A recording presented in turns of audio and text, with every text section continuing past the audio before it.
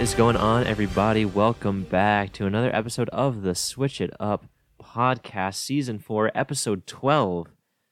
My name is Tyler, joined as always by my co-host Colby. Colby, welcome to the new year of our Lord 2023. How are you doing on this fine January day? Yeah, Happy New Year to you and everyone at home listening. I'm doing pretty well. Can't really complain. Today was a complete off day from work and in the gym, so just been enjoying my downtime, getting ready for some career stuff with next semester coming up. Last semester, so gonna hit it hard. Get to the finish line here, but yeah, we both go back to the dreaded school here in about a week, so enjoying our final days before we have to go be adults again. Me more so now than ever, but yeah, haven't done much gaming. Just been kicking back, relaxing, and finding other ways to unwind. How have you been doing, my friend? I've been doing well. I feel like everyone has some sort of side hustle job over this winter break, but I don't have any, or at least they have studies to still do.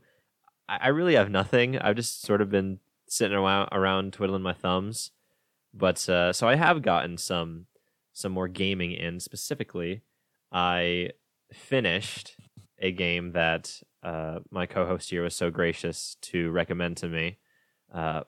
Crisis Core Final Fantasy VII Reunion has been completed. And I feel like that warrants its own episode at some point, so I won't go too into detail on that. What a trip. What a trip indeed. I think it took me about 11 hours to beat. Speedrunner.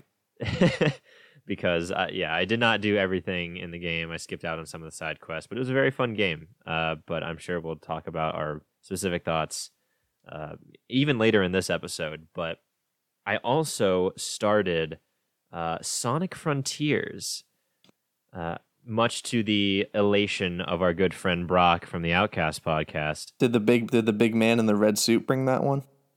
The big man. Well, actually, no, because my brother was the one who got that for me. My brother actually was the one who got me Crisis Core and Frontiers, I believe. So he didn't get himself Crisis Core. What a fake fan!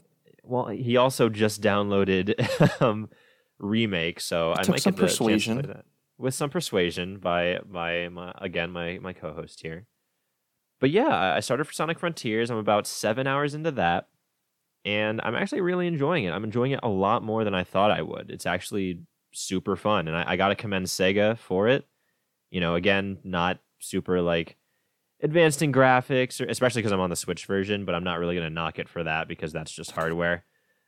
Is your Switch still running? My Switch is still running, yes. There's a lot of graphical stuff that goes wrong in the game. But, I don't really feel like that's the fault of the game too much as it is. I could have gotten it on Xbox, but I didn't, so more so on me. But yeah, I've been playing that, and I really do enjoy it. I'm sure once I finish it, we'll get Brock on at some point to do a more in-depth. Maybe one day if you're sick or out or something, that can be an episode that we can do. That'll be a planned vacation for me. Yeah, exactly. But that's pretty much it. I also have Bayonetta 3 waiting in the wings. As I did get that from... This is news to me. Yeah, no, I received that game from my girlfriend, actually. So I have that sitting and waiting for its turn in the sun after Frontiers is finished.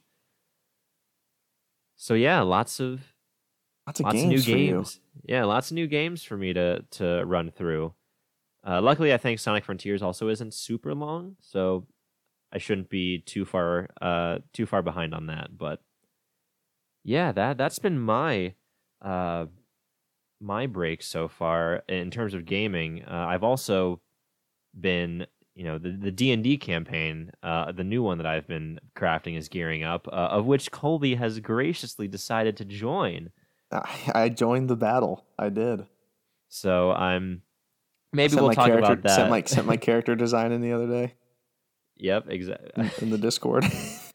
Just absolutely atrocious. Absolutely horrible. But, we might even talk about that depending on the developments that happen. So We'll make an episode out of it. we'll That'd make an be episode out of it. At the end of it, we can get everyone on maybe and just talk about the experience. That'd be a fun one. I think that would. Yeah, I'm excited to get going. How we torment you over the next several months. I am scared of your so for context real quick before we get into the episode, I had a D&D. This would be the second campaign that I DM, but so many people were interested in it that I had to create 2 groups. So we have group 1, which is my normal group who's played in my previous campaign, and then group 2 is all of these wackos, most of which who have never played D&D before. So one of the other groups just got his back. One of the other players in your group just got his backstory into me today. So we're gonna breed chaos in that. I was about to say Discord. Two of the players used ChatGPT to generate their backstories. So they're not trying very hard. I sent in a very eloquent, detailed backstory. Yeah, no, you knocked it out of the park. You definitely set the standard, but I'm excited to get it going. That'll probably start some point when I get back to school, and based on everyone's schedules, it's looking like it'll be a pretty well scheduled one.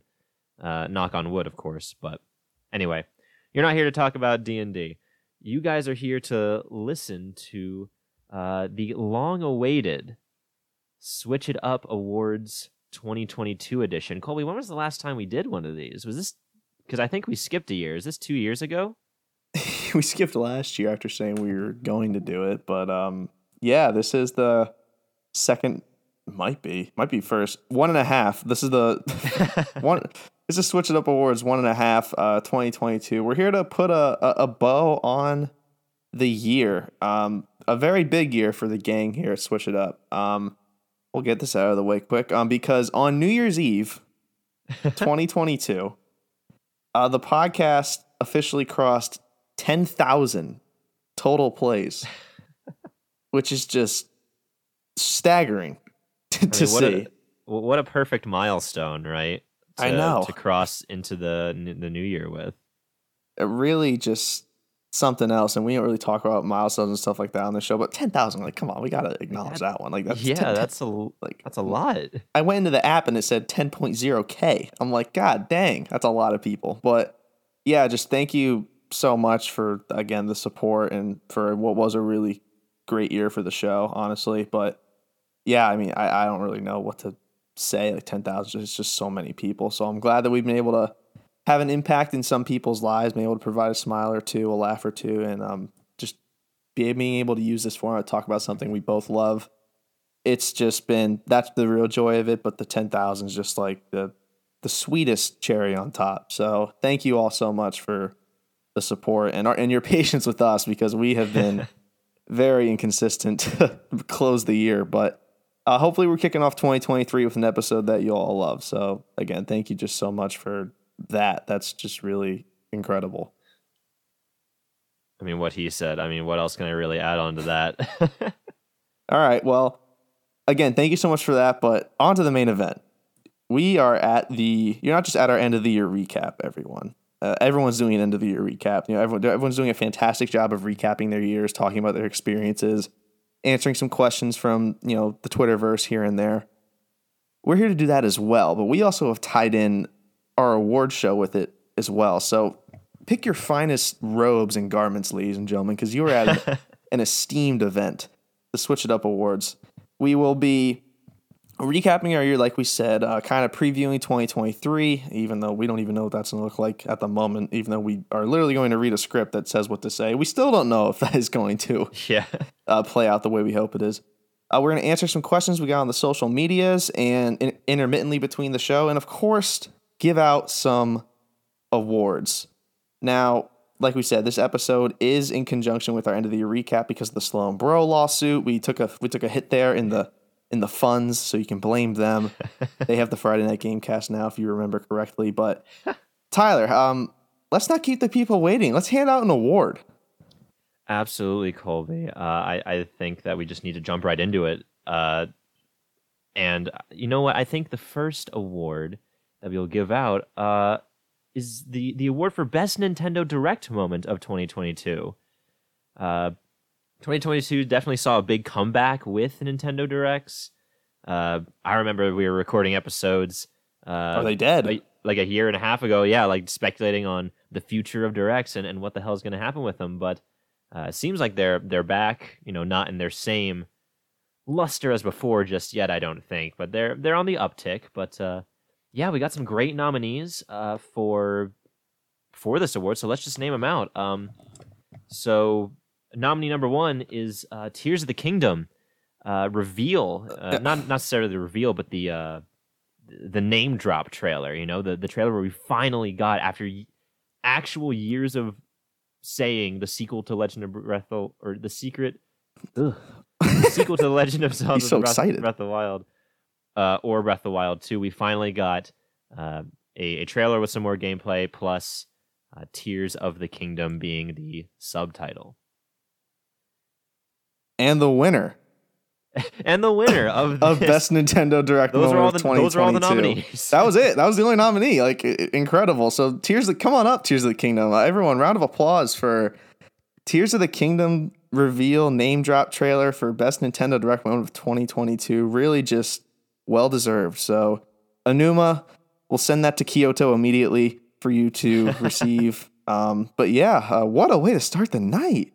Yeah, I mean, landslide victory, truly, by unanimous. Some are saying. Yeah, I mean, a lot.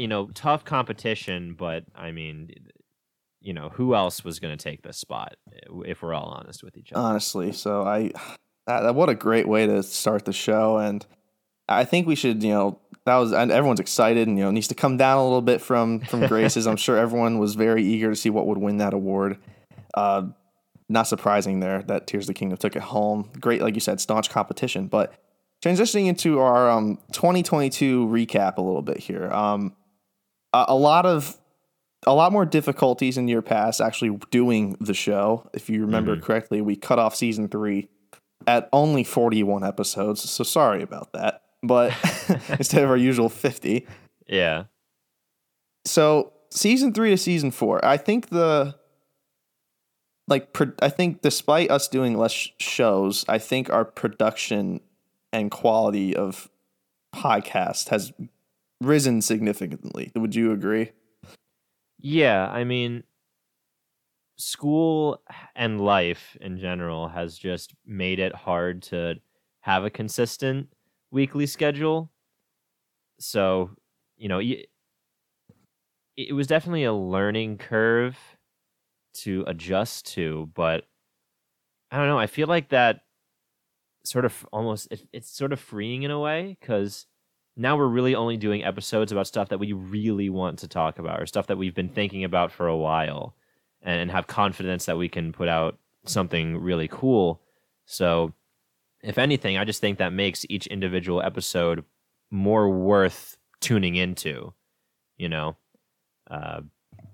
I was about to say, that's my hope as a creator of this. I don't know if that's the actual effect that is being seen out in the field or anything, but I know it's very freeing. It gives us more time to think about it, think about what we're going to say, and sort of brainstorm a little bit. But also, I think it's just easier on our schedules, and it makes me feel better about doing the podcast when we actually get to the chance to do it.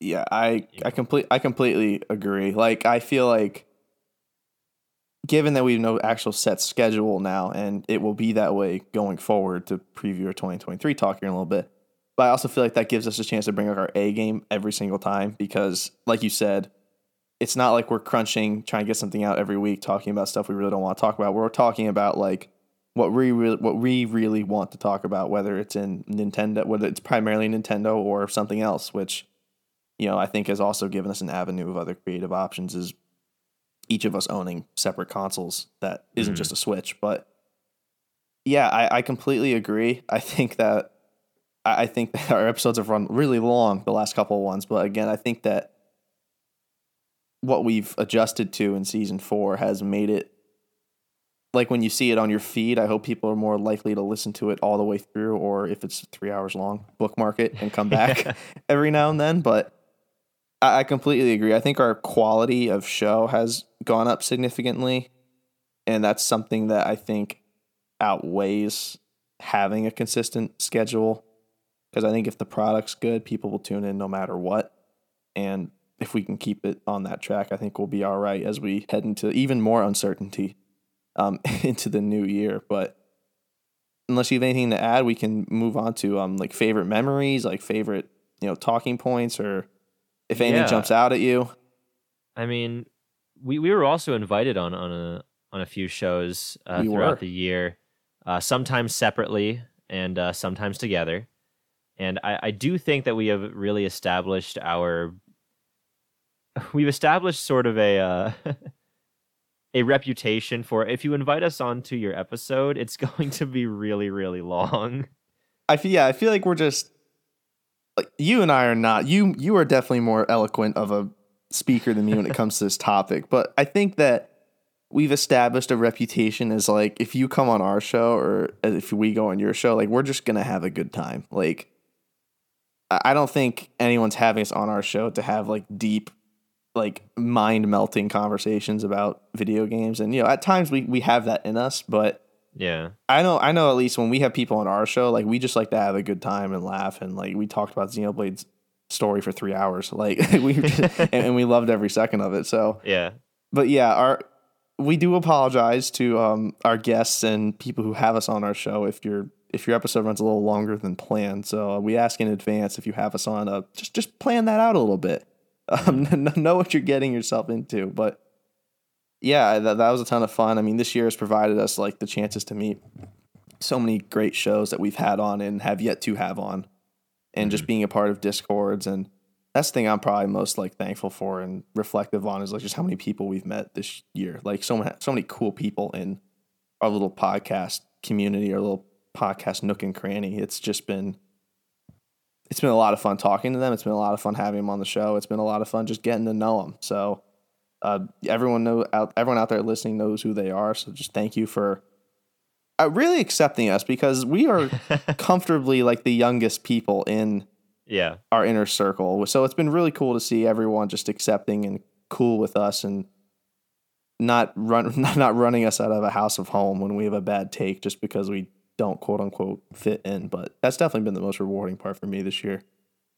Yeah, I mean, we've learned a lot from these people. Like we came in and there's so many high quality shows, so many people with different discussion types, but we've collaborated with them all and have had such good chemistry. And at least for me, it's helped with how I talk about games on our own show, or how I carry myself when I'm on other people's shows. And this was a conversation in Discord today. I feel like just doing the podcast has continued to make me a better speaker out in the waking world, out in the physical material plane. So I don't know. I think my favorite singular memory was probably the Xenoblade episode, honestly, because it's just I mean that was just for both of us just so long in the making. Like we definitely have episodes that went on for hours and hours, and at the end I did not feel super great about it, because it's hard even to be engaged, even if you're creating the product, it's hard to be engaged in something for that long. But for Xenoblade, I just felt like I personally, I can speak for myself, I felt like I was just super engaged. The time just flew, you know what I mean? Like I didn't even realize it had been 3 hours until we were done. So it was just a big episode. It was great having Eric on. Emotions were high. It was it was a good time, and it was a long time in the making. Probably one of our more planned out episodes that we've done. Oh yeah, for sure. I mean, I'm just looking now. We had Eric on, we had Jared on, we had Benito from New York Galactic Pinecone, we had Brock on this season. Like, we've had a lot of collabs so far this season. Like you said, we've been on other shows as well. Both of us have been on Lockables. I've been on Pixel Project Radio. You've been on. We both are on List Off. Yeah, like just a ton of rest in peace List Off. But shout out to all those people for having us on. I honestly think, how you said episodes can go on forever and not have a good feeling about it. I still feel really strongly about our Scarlet Blaze review. I think that's one of the best episodes we've ever done. Like just the two of us, like that was kind of just effortless. I know that's a game we don't both love, but like that was just I think that is a much better version of our first ever episode. So I think you're season right. 4 as a whole, I don't think we've put out like a bad episode. One I look at and I'm like, that one doesn't stand with the rest of them. Yeah, no, I just had a really good time this season so far, or like with season 4, I've definitely felt more confident in everything, and we gotta give it up for my co-host here, editing every single one. I edited a few when he couldn't. I edited the one I did with Brock on the whole Helena Taylor Bayonetta incident in voice acting, but yeah, Colby here is just an editing monster at this point. So, but yeah, that's all I wanted to say. Thank you. I'm diving into my secondary profession as a producer. So, of course, with the sappy 2022 talk out of the way, and there's more to come, so don't worry if you're into that kind of thing. Let's give out another award. What do you say? I'm all for it. Let's go. All right, who's ready to have their eardrums just absolutely melted by the songs that are coming up here? Because we have best track in a game we played this year. Now that we're actually giving out actual awards with actual nominees, the nominated games that can actually win the award are games that came out in 2022. Honorable mentions are games that we just played this year. So for me, 7 Remake, God of War, those are all honorable mentions.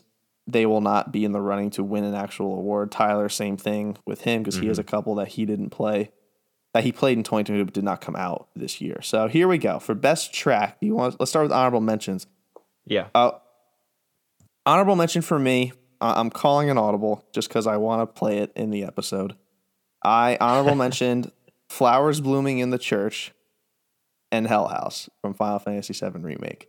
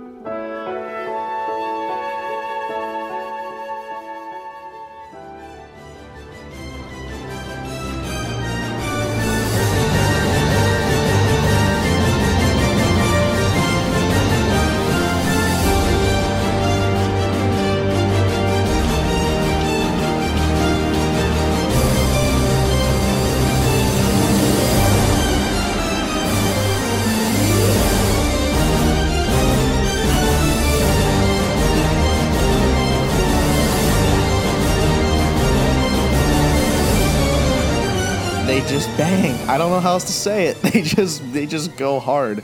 It was originally only the former, but I had to include the latter just because I want to play my favorite part. It's our show, damn it. We can do what we want. Yeah. But yeah, I mean I could nominate that entire soundtrack, and I can just put an 8-hour part of just you all listening to the soundtrack into this episode right now and wouldn't feel bad at all. But yeah, any remix or retelling of Aerith's theme is just one I'm going to listen to, and this one I happen to like the most. It plays during a very, pivotal moment in the game, I say, when you're escaping the church, jumping on the rooftops when Cloud and Aerith meet for the first time. And then the Hell House is just like, it's a party. Yeah. That fight is just a party, and I love it. I've done it so much on hard mode, and like that's the section of the game I've replayed the most, like fighting the Hell House, because when you first fight, it's by far the hardest fight in the game because it has so many gimmicks, but just a super freaking fun part of that game. And a game, honestly, I can talk for hours about it. But yeah, those are my 2 honorable mention nominations. So Tyler, what about you, my friend? Yeah, so my honorable mentions were from games that did come out this year that I did play. First one is the versus Sada/Turo music or track from Pokemon Scarlet and Violet.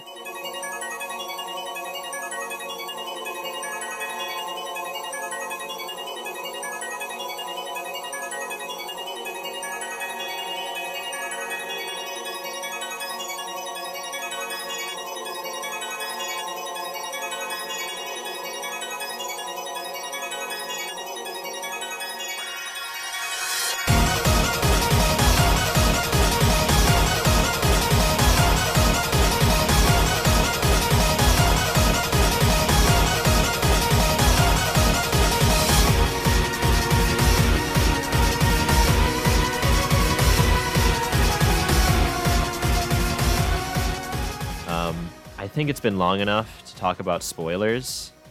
We have an episode on it. We do have an episode on it, but even then, like, I didn't spoil this part of the game. Like, this is the final battle track. Oh, you're good. This game came out last year. You're good. Talk away. Yeah. But, yeah, so versus Sada and Turo, this is the final trainer battle of the main story where, you find, big plot twist happens. I've talked about on our episode how Scarlet and Violet has actually a really, really good story for a Pokemon game, of course, but even just in general for video games, it's a pretty good story. And this track is just so fucking good. Like it encapsulates, the sort of the past and future theme that Scarlet and Violet is going for, and it all sort of like culminates in the final battle. But I just listened to this track, outside of the game, just when I'm doing stuff, because it's just so fucking good.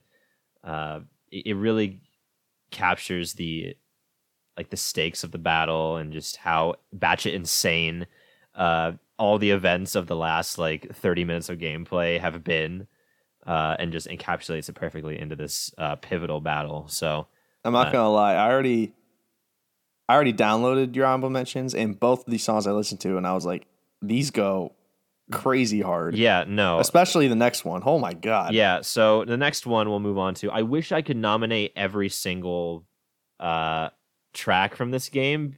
The fact that it wasn't even in the running for best soundtrack or best score is kind of crazy. But I needed to pick one, so I picked Undefeatable from Sonic Frontiers, which is the theme of the first Titan boss fight in that That's game. The first fight? That is the first Titan. That's the first main boss fight. Yeah. God, I might get this game just listening to the track. I'm hanging on to the other side. I won't give up till the end of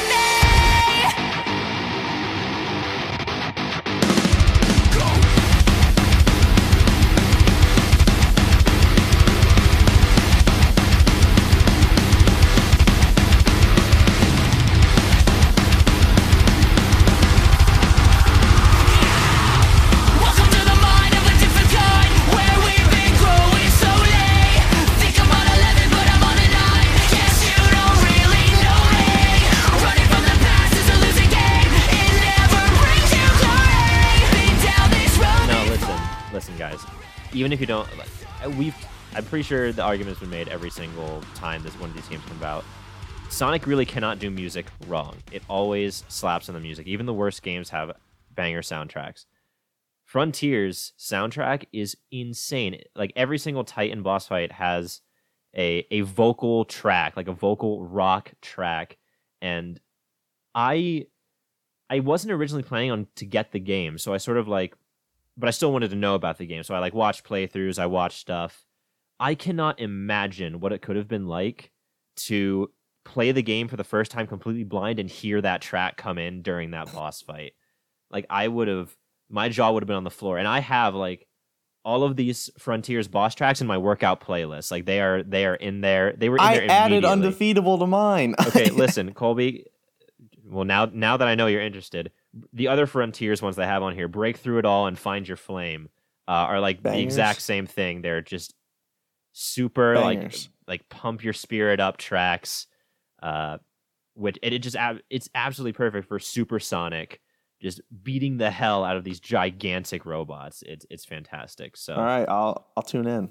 yeah, those are my honorable mentions. But now we get on to the main picks. So we'll say I will read off these the nominations, and then we can talk about them each a little bit. Yeah, so how we did this is Tyler and I each nominated one of our own personal choosing, then 3 from a game we both played together. Yes. So 3 together nominations and 1 separate. Oh, So- right, never mind. So that we can definitely do it that way. So I'll start. My personal choice for this was Indomitable Will, Inferno from Three Hopes. Fire Emblem Three Hopes.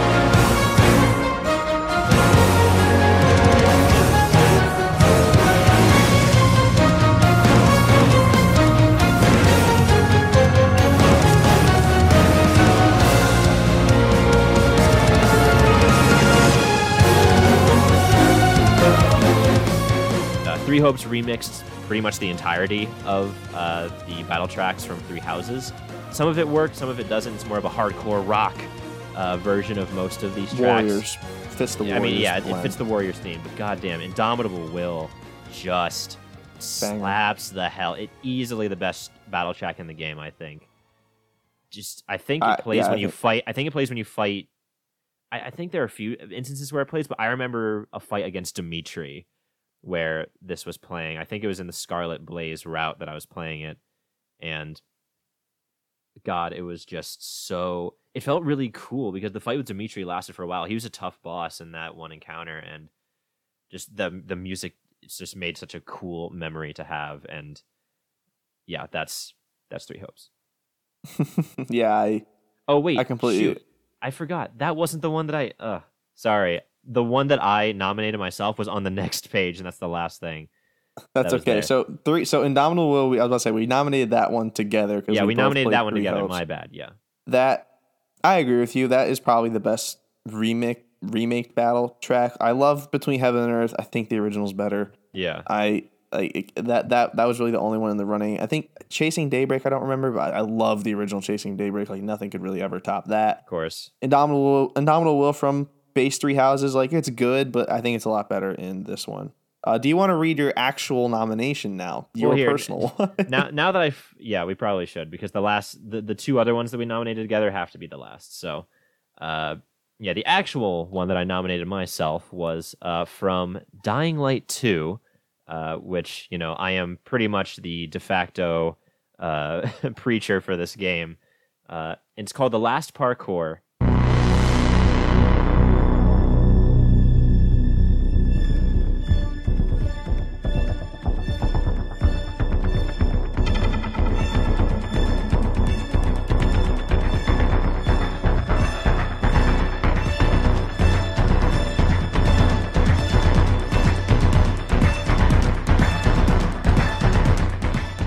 All of the music in Dying Light 2 is incredible. The music is like dynamic, so it changes with how like the player is actually doing. Like if they have a higher parkour combo, it'll add sections, like add instruments, add background layers to the song to build it up as you get faster and build up your combo. But The Last Parkour is a track that plays at a specific moment in the game where you are running it's an escape sequence from this crazed scientist who is turned into this like superhuman, like infected hybrid. And it's such a tense scene. Just hearing the distant, not even the distant screams, the screams of this infected entity, like in the walls, weaving in and out of like service corridors as you're running through this like tunnel system, and it feels like it should be a movie trailer song. Like it's so good. I have that on my workout playlist too. It really helps get my blood flowing, especially when I'm running. Every single Dying Light 2 track is a great running track, so all you cardio lovers out there, put that on there. But yeah, Dying Light 2, Last Parkour, that's my nomination. That's my real nomination. That was for me. Colby, how about you? Since I've been talking for a while. All right, my real nomination for best track. Best track in a game I played this year. Kind of cheating because this is a remaster of a game, but I chose Price of Freedom from Crisis Core Final Fantasy VII Reunion.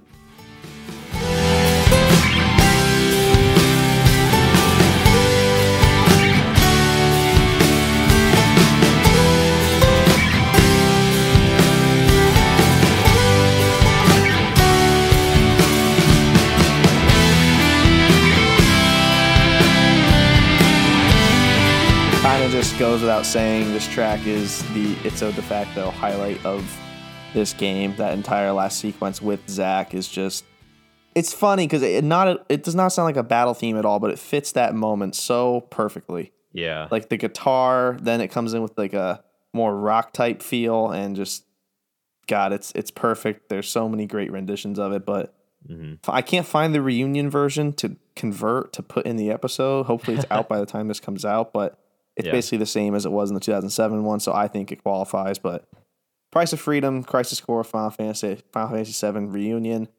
I mean, that moment alone is kind of worth experiencing the game for, honestly. It's that freaking good. It's true. I'm sure we'll talk more about this in a dedicated episode, but I also recently finished Crisis Core, as I said at the beginning of the episode, and that moment. You know, Crisis Core is a mixed bag of moments, but that one right there is just peak. Amazing. Yeah. All right. You're going to know the beginning of a theme with this award show. Yeah, let's get into this. So these last two tracks that we nominated together are from the same game. Vocals. Vocal tracks, of course. And they are, if you've watched our 3-hour episode on this game, you'll know exactly why they are here. But the final two nominations are A Step Away from Xenoblade Chronicles 3, Chapter 5, and Where We Belong, Xenoblade Chronicles 3, the final vocal track of the game. Here I am, staring at my own palms. I feel the warmth of your hand. I thought I'd be forever by your side, protecting you, assuming that's what you wanted to. I had no clue that we had nothing between us. Perhaps I was so scared to know the truth. The souls we create, in fact, how we met was a miracle. I see you peacefully, you're in your dreams. Everything seems calm and free. I know if we want this warmth to last forever again, let's go back to that moment of death. Do we really need to say anything about this? Yeah, I was about to say, if you want to know why these are here, listen to the last episode, or listen to the Xenoblade Chronicles 3 episode. I don't think that was the last episode, but It was. it But, was. Okay, fantastic. I mean, we should. I don't even want to sugarcoat it. I think this has to go to Where We Belong. I think even more so than A Step Away. Yeah, I think that track just hits harder for me. Like, it's Chapter 5 is emotional, distraught through and through, but yeah, you are crying your eyes out as Where We Belong plays. Like, it's just, I love that song. I think it's great. I think it's perfect for that moment. That would be my personal winner for this category. Yeah, absolutely. I mean, A Step Away was like a very slow burn. Like, I feel like A Step Away is a little longer. At least the scene that it's in made it feel longer. And that was the first cry. That was the first break of the dam. So it has a special place in my heart for that. But Where We Belong, that track, I will think about listening to it and I will tear up.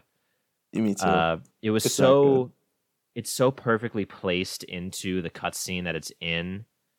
And I think the part that really gets me is, it's always combined with the scene, but even if I listen to it without watching the cutscene, I know what happens is the moment, like there's sort of a little bit of a bridge instrumental, as you see Noah and Mio's like I know what you're talking about. You see their teeth clench as they're moving away from each other. The worlds are splitting. They do the wave. And at the moment they take their first step to start running towards each other, the vocals immediately come back in, and that is where that step, the steps those two take towards each other, that is where the tears started coming. And yeah, Where We Belong is the obvious choice for this category.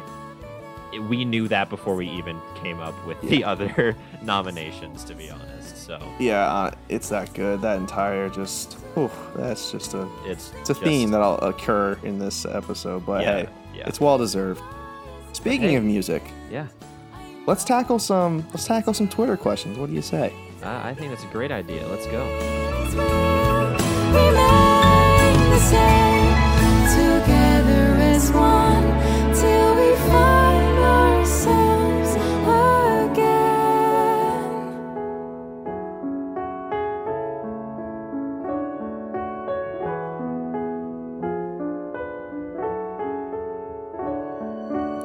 Our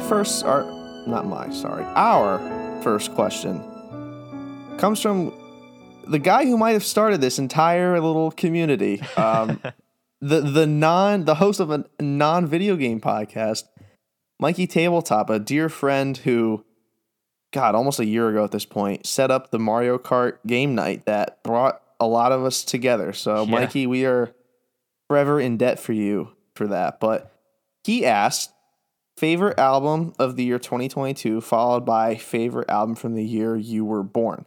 Again, Mikey, thank you for the question. Thank you for your support. It's been great getting to know you, and thank you for really stringing the web together, all of us meeting. But Yeah. about your question, neither of us listen to music on that kind of level to like have favorite artists and or albums. I actually did research for this question, and I just don't like. Man, I don't know. All that said, my favorite album from this year was definitely Xenoblade Chronicles 3. What about you, Tyler? So I didn't want to be a complete, cop out for this, and say a video game soundtrack, even though that does comprise a lot of what I listen to, just because that's just the type of music that I like. But yeah, I don't have one from my birth year. I looked it up. Coldplay dropped one a year early, unfortunately for me. Yeah, I was about to say, I looked back and like not a lot of artists that I listened to even had like a presence back then. So, but an artist that I discovered this year goes by the name Loveless. I've been listening to his songs. What's up, Colby? Did Genesis write this track? No, oh, you know what? I didn't even realize about that connection until you just said that. Thankfully, no, it is not written by Genesis of Final Fantasy Crisis Core. But yeah, it's a rock band, and I'd have to say the two albums that I've been listening to from him, sort of on repeat, are End of an Era and Loveless One. That's just one of the names of his albums. So It's rather unfortunate. I'll go with Loveless One. Loveless One is longer, so I can listen to it, track for track on my car rides or walks wherever I'm going. So that's a new artist that I discovered this year, and I really like their music. So for this year, definitely. Oh wait, did Loveless One come out? Never mind. Loveless One came out in 2021. End of an Era for 2022. There we go. End of an Era for 2022. That's my favorite album for the year. All right, well, shout out to Tyler for being a better person than me. I'm sorry, Mikey. I just don't listen to music on that kind of level. But regardless, thank you for your question. Again, thank you for all your support this year. It's meant a lot. Next question. From Philip and Nave of Gaming Together podcast. Friends, thank you for the question and all your support as well on the social medias and with the episodes. Here's to hoping our paths cross in a collaboration effort in 2023. We'll try to make that happen. But they gave us a fun one. Yeah. If you were a Smash character, what would your specials be? Bonus points if you give each other the specials rather than yourselves. So this includes an up B, side B, and down B. And Tyler, I take it we're going for the bonus points here to make up for our lack of consistency? Yeah, we'll also have a neutral B. So that's that's 4 right. moves. I mean, for you are literally training in a martial art now. So I might actually have a side B. yeah. For your neutral B, I just realized I can look something up here. Oh, God. All right. If you're a neutral B, I thought it'd be a funny one. I just want you to like pocket sand some protein powder, like in your opponent's eyes. I think that Is that my projectile? that's sort of like a short range projectile sort of like in Okay. your hitbox right in front of you. God damn it. Okay. I should have looked up Krav Maga moves because I think that'd be very funny. It's just attack. That's the move. Yeah, it's just unrelenting attack, but Unrelenting attack. maybe we should cut that one out too. I don't know if that's a little personal, but whatever. That's fine. But Yeah. all right. But yeah, so for up B, for you, I don't know. I feel like you'd have like a sort of like a charge up punch or like a charge up uppercut. like a little Mac. Yeah, almost like a Little Mac, but like you'd have to charge. It's sort of like a Luigi side B charge up, but you'd go up instead of to the side. Okay. I think your forward B would be like throwing a 45-pound dumbbell like a discus. Like that's your projectile. You just launch that sucker forward. And I think your down B would be like a command grab that grabs the opponent and just like slams them Bane style over your knee. Like oh my god, a spine breaker, Yeah, back breaker, like yeah. poor Christian Bale. All right, I So- like it. I so can get down with this. I feel like I feel like you're just a powerhouse. So I feel like I have to have a terrible recovery then, right? yeah, I was about to say your recovery balance might not me be out. the best, but I feel like those would actually be good fighting game moves. I was also thinking about like you throwing like like throwing nutritious meals at people. Nutritious formulae. Yeah, or you have like a Kirby like Smash Bros. Brawl Final Smash where you just cook everyone into like your pot. My post workout meal Yeah, you put everyone into like your protein shaker, and blend them, shake them around, and then pop them out. Yeah, I like Luigi when he shoots you out with the poltergeist. I like Yeah. that. That's a good blend of moves. Okay, I can get down with that. So I have high attack, mid defense, and awful recovery from what I'm. if we're going with balancing terms, then yeah, Okay. that could be how we balance that stat Okay. spread that you have. Oh God, for you. All right. I can tell you've So thought you're this nu- through thoroughly. Yeah, so your neutral B is going to be projectile. You're just going to throw a dictionary at someone because your vocabulary is so like good. Okay. Like, you have one of the best vocabulary I know. So you're just going to absolutely beam someone with a dictionary. I can roll with that. That's your neutral B. Once I start working I'm out, thinking- I could maybe actually throw that. Yeah, we'll increase your range. We'll buff you. Yeah. In future updates, we'll buff you. There we go. Thank you. Yeah, you got it. And so for your down B, like I think of you right now more as a support unit. So maybe like you can heal yourself somehow would be like your down B. Like you take damage off. That'd be helpful. I drink a Powerade. Like I just chug a blue Powerade and I heal from that. Okay. Yeah, it says 0 sugar in small font because we're taking steps towards a Yes. A healthier we're taking steps. 2023. Yes, that's true. yes, that's exactly true. a zero. So you Maybe- chug a 0 sugar Powerade that takes down your hit points 10%, There you go. I like it. Yeah. and you should have unlimited of them, so you get to drink as many as you Just want. spam but it. Yeah. Exactly. Side B. God, you're tough. Thanks. Trying to think. I don't want to give you a second projectile with your side B. I haven't played Smash Bros. In so long. It's like forget what most characters' side B is. Ooh, I think that you would staying with the support like a counter. I think you could benefit greatly from having a counter. Like how Mario's side B is the cape. Oh, yeah. Okay. I think you could have like if you could have like a counter of some sort. Like well, what would fit you for your counter? Maybe like can help me out maybe like a here, too. redirect. Like I'm not super. Like I like to think I'm pretty fast. I'm more for speed than I sure. am strength at the moment. So maybe just like a redirect attack. So it's almost like I use the opponent's momentum from like whatever thing they hit me with, and I sort of push them to the other side of me while doing a little bit of damage, maybe tripping them on the way, something like that. Yeah, maybe we can like give you a like Fox's down B where he has like the reflector Oh, shield, a then make reflector the shield. yeah, then like make the dictionary throw like the side B, then change it around. So your side B is now the dictionary throw. Got it. Your neutral B is like the Fox reflector, and the down B is you just absolutely annihilate a case of Powerade, Got 0 sugar. it. And Now it's all case. Okay, I can Yeah. roll with that. yeah, now your recovery is going to be insane. Yeah. because My recovery. I haven't okay. given. I was gonna say your recovery is about to be nuts. How about you take like you take one of those rent-a scooters you showed me at your school and you just drive it up Oh, to, like- I take a one of the rent-a bikes and just You take one of the rental bikes and just absolutely cruise up up the side. I just defy physics and just drive up the air. Yeah, and if you catch someone, you can like hit them with the back of the like turn the bike and hit them at the back of the wheel, like Oh, like a that'd be- Tony Hawk pro skater move. That'd be pretty good. Okay. Maybe I can have like Or you- nitrous boosters on the back of the bike that shoots me upwards.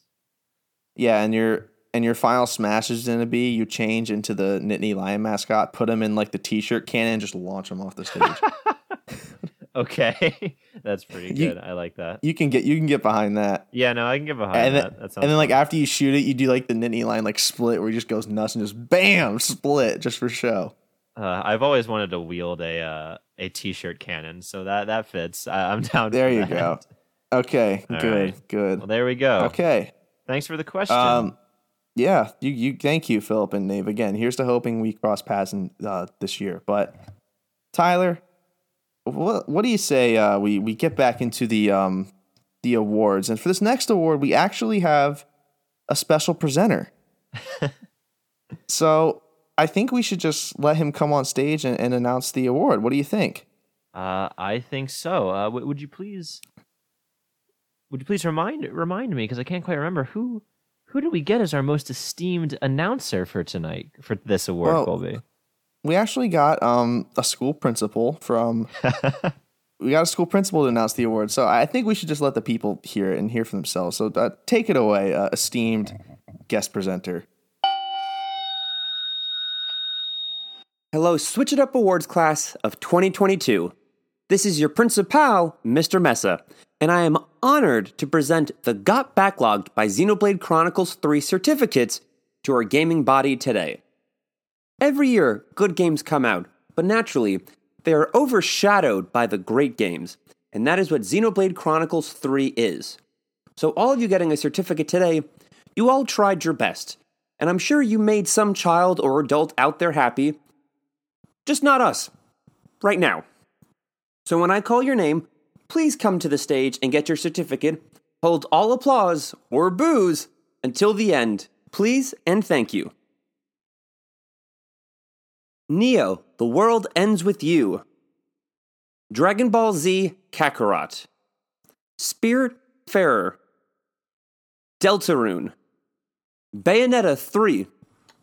Bayonetta 3? Didn't Bayonetta 3 have that Elena Taylor that still made the Okay. Bayonetta 3. Final Fantasy 15. God of War 2018. God of War 20... That's not on the list, is it? Also, the 2018 one? The 2018 one made the list? Okay. And Splatoon 3, the main story. Class of 2022, you're got backlogged because of Xenoblade Chronicles 3 recipients. You may now promptly leave the ceremony. Thank you. I thought this was the Nintendo. Okay, whatever. All right, let's give it up for Mr. Tabletop. Thank you very much for coming through and giving out a big award, the Backlogged by Xenoblade Chronicles 3 award. A lot of recipients this year. You know, it's important that we give recognition to such games in this time, as Xenoblade 3 has. It's one of its few downsides is it requires a lot of time, and the games whose sacrifices will not be forgotten. We salute you for staying on the sidelines while we finish Xenoblade Chronicles 3. Exactly, and some games have risen from the ashes. Like I beat Final Fantasy 15. You own Bayonetta 3 now. Yeah. Like some games have proven they can make it out alive, but we honor those who have fallen in the year 2022. And yes. again, you're good, and you definitely make people happy. Just not us right now. So, with that said, let's talk about some 2020. Let's talk about 2023. What do you think? Sure, let's do it. Okay. The big thing here that all the shows have been doing is talking about goals. And quite frankly, I don't have any for the show in 2023. Like, I'm just speaking for me here. Like, we've been doing this for 3.5 years now. It's going to be 4 in this year. Yeah. I kind of just think the show is what it is, and I'm really happy with what it is. Like I'm perfectly content with the audience we have. We have people we interact with on social media. We are in Discords and chats with other podcasters that we get along great with.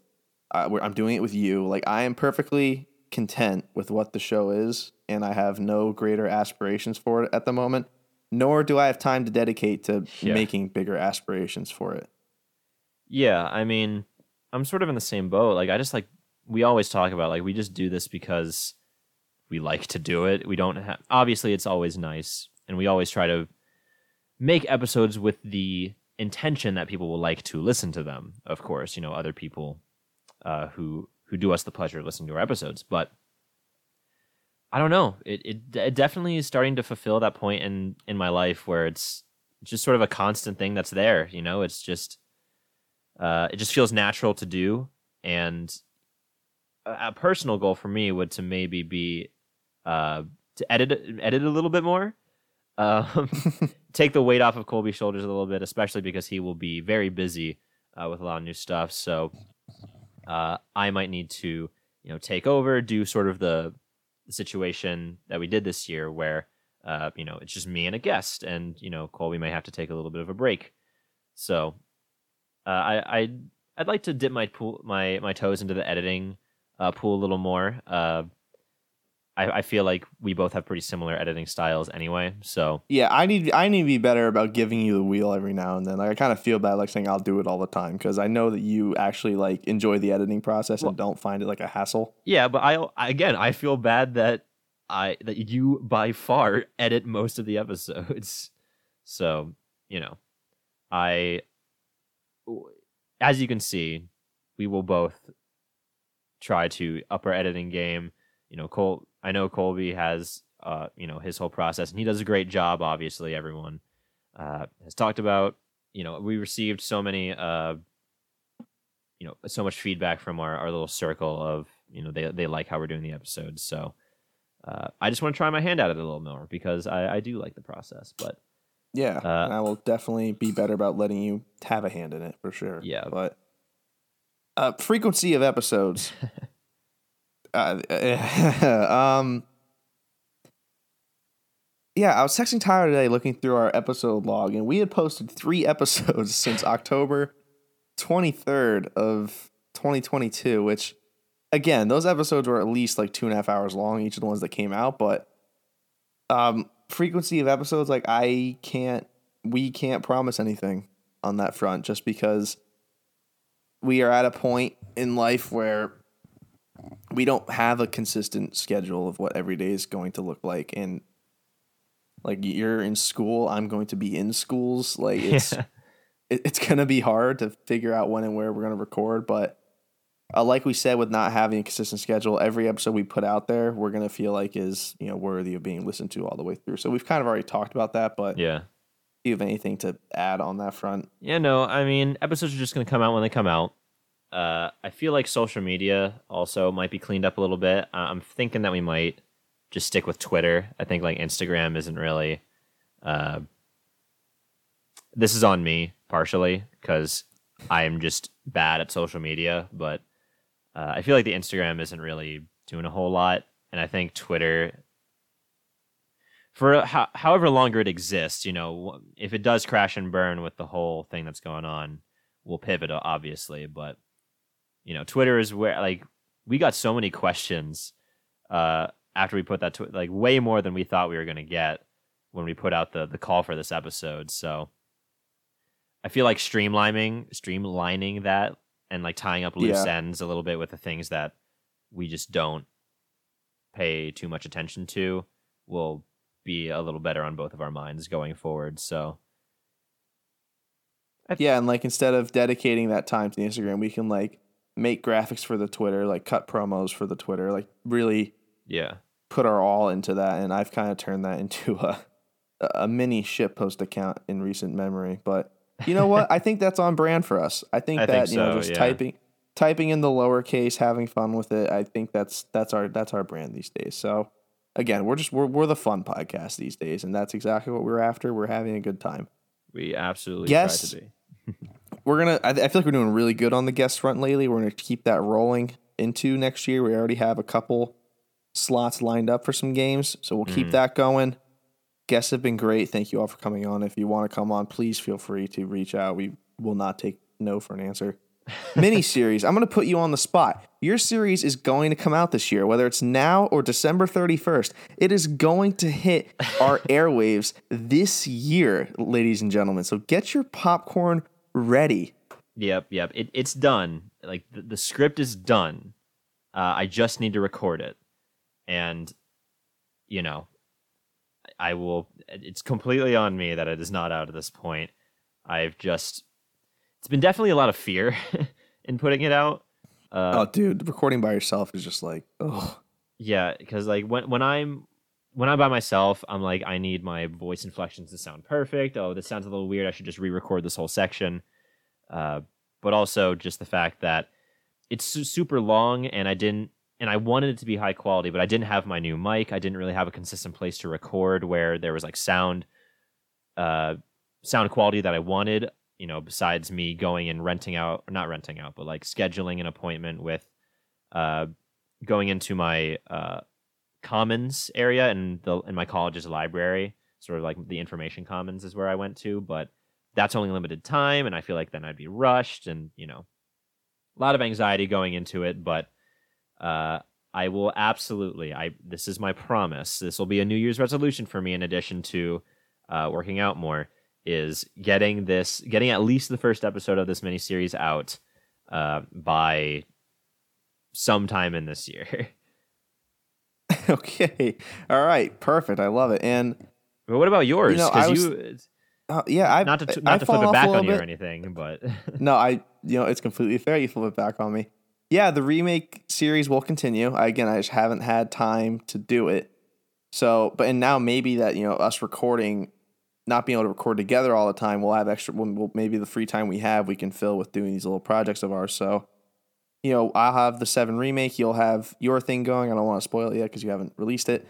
But maybe we can work on other projects as well. Like Eric from the Unlockables just announced like 3 different miniseries he's doing on his show, which is going to be insane. So maybe we can come up with an idea like that and do something along those lines. But yeah, we're kind of open to all ideas as always. Just finding a way to keep somewhat consistently having something on the feed every now and then, every few times a month. We'll do what we can do. So that's really it for 2023. A lot of loose ends, but that's just we're kind of flying without a map here. Yeah, going in this year, just too much is going on. Crazy that we graduated high school and we started this, and in the blink of an eye, we're gonna be, getting college diplomas. That's wild, but that doesn't feel right. Yeah, enough existential crisis. Let's get back to some questions. Yeah. Let's. What do you say? I think we should. Speaking of our good friend Eric, if you haven't gotten enough of Eric on these airwaves, go listen to our last episode, then come back and listen to his question because he's back again. Eric, thank you again for the question, your support, your friendship, and the hard work on your end. Please enjoy your well-deserved break, and we look forward to seeing you come back and hopefully doing more collabs in the future. Eric asked, if you could have any fictional video game character on the show, who would it be and what would the interview be about? So this is interesting. You said I couldn't do Grovyle from Pokemon Mystery Dungeon, so I won't. I thought for sure you'd come back with something, but you didn't, so all my characters are on the table. Yeah. I was honestly kind of thinking Samus. Mostly because I was thinking either Samus or Master Chief, because I think they're such interesting characters, because they're those force of nature characters that I really love. Just like indomitable will, indomitable strength, just nothing phases them. They're just able to do whatever, and they have full confidence in completing their mission and all that. And I feel like that's just such an interesting mindset that I've been trying to sort of get in them, tap into a little bit. Because those are the types of people that sort of inspire me in my daily life. Is those types of people, like just beacons of just power and strength. Power and strength. Not saying that power is everything. They're Mirio from My Hero Academia is another character that I think fits into this sort of category, as well as Noah from Xenoblade Chronicles 3, just in their mindset. Their optimism is what makes them that force.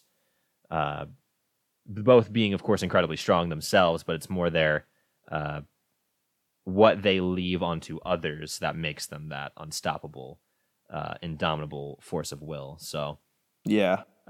probably Samus or Chief, because they don't talk too much. So I think they would have more interesting insights than, say, someone like Noah, who we basically know everything about his sort of mindset there. So Yeah. Samus or Chief would probably be my go-to there.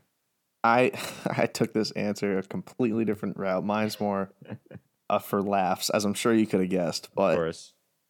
my first answer was chapters 13 through 16 Dimitri from Fire Emblem Three Houses. Okay, yeah, that makes sense. I Just like to that. get his opinion, his true opinion on everything going on around him. Yeah. Just, God, that would be, just him yelling into the microphone the whole time would be insane content for the show. Yeah. Like, just that'd be incredible. Like, or it could go horribly wrong because when you talk to him in the chapel, he just doesn't say anything to you. So this would be either the best interview ever or the worst interview ever. But Mhm. I think that'd be interesting. Like asking him like, well, what does it mean to like actually like what are you actually trying to accomplish here, Yeah. Dimitri? Like besides just crushing Edelgard like a volleyball, what are we going for here? And my second answer, and I would only need one question for this next person because we could talk about this for hours. And it's Kirby. Oh, for And I would fuck's ask sake. Kirby, what is it like to be you? And I feel like we could just talk for hours about his life. Oh my fucking god. I'm not see, that's dangerous because I think there's the possibility that you just never stop talking about it. Like if Kirby went on the Howard Stern show, they'd still be recording. Yeah, like They would still be talking. like that would be a days long broadcast for sure. Think of how many listens we get though if we interviewed Kirby. Yeah, right. I like that would be That'd the be most great. listened to podcast on the airwaves if we did that. So how could you not? Like his life is so interesting. Just he lives in a cute place. He's in a cute environment. It's a colorful environment, but he faces natural disaster and destruction every time he gets out of bed, Yeah. and he saves the day every time. Yeah, like it's no big deal. Like he's like, look, I talked about Force of Nature characters. Like that is literally Kirby canon that he is a force of the universe. Like when you copy someone, like does it hurt? Like how is that process? What's that like? Like Yeah, like when you swallow a whole dude with a sword, does it hurt going down? yeah, like do you have limbs and joints and Do you have a muscles? Is it or are a you black just a hole blob? in there? Like, are you connected like to what- the greatest cosmic physical force imaginable? How are you able to stretch your mouth over a Buick? Like how is that possible? Does And then does the rust give you like tetanus? yeah, and then how do you drive it? Your arms are tiny. I think it's with his tongue. Like he just uses his tongue to get on the steering wheel. Does he have a tongue? Does he That's ha- another yeah. question. Look at how many questions could we ask this guy? Like Kirby, Endless questions. He's the most unknown entity in. Like I feel like we know more about Link than we do Kirby. Oh, for sure. Kirby is the most interesting man in the world. Like he's the personification of those fucking commercials. Of the Dos Equis commercials, Yeah. it's just Kirby. Yeah, it's just him. Maybe that'll be the picture for this episode. Is Kirby and the Dos Oh, Equis for commercials. fuck's sake. All right. Well, I feel like we nailed it on the head I there think with so, Kirby. yeah. So, Eric, again, thank you. Please enjoy your break, and we look forward to all the great stuff you're going to bring to the Unlockables in 2023. And we will dive into one more here before we get back into the awards from Aaron and Tommy of the Superpod Saga. Gents, thank you very much. Here's to a wonderful year, both for you guys individually and on the show. And again, just like the gaming together with Philip and Nave, we hope to cross paths with you in 2023. Lots of time left to do it. Let's get something done. They said an anime question, so right away I'm behind the eight ball. If you were a character in JoJo's Bizarre Adventure, what would your stand power be? Bonus points if it's absolutely nuts and complex as shit. That's word for word. So, okay.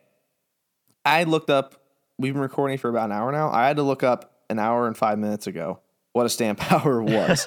But I've also had time when you were talking to think about my stand power, and I think I have it. Okay. So, to my understanding, a stand power is like a lot like a persona where you summon an entity that you can control, but you're also in control of yourself. Yeah.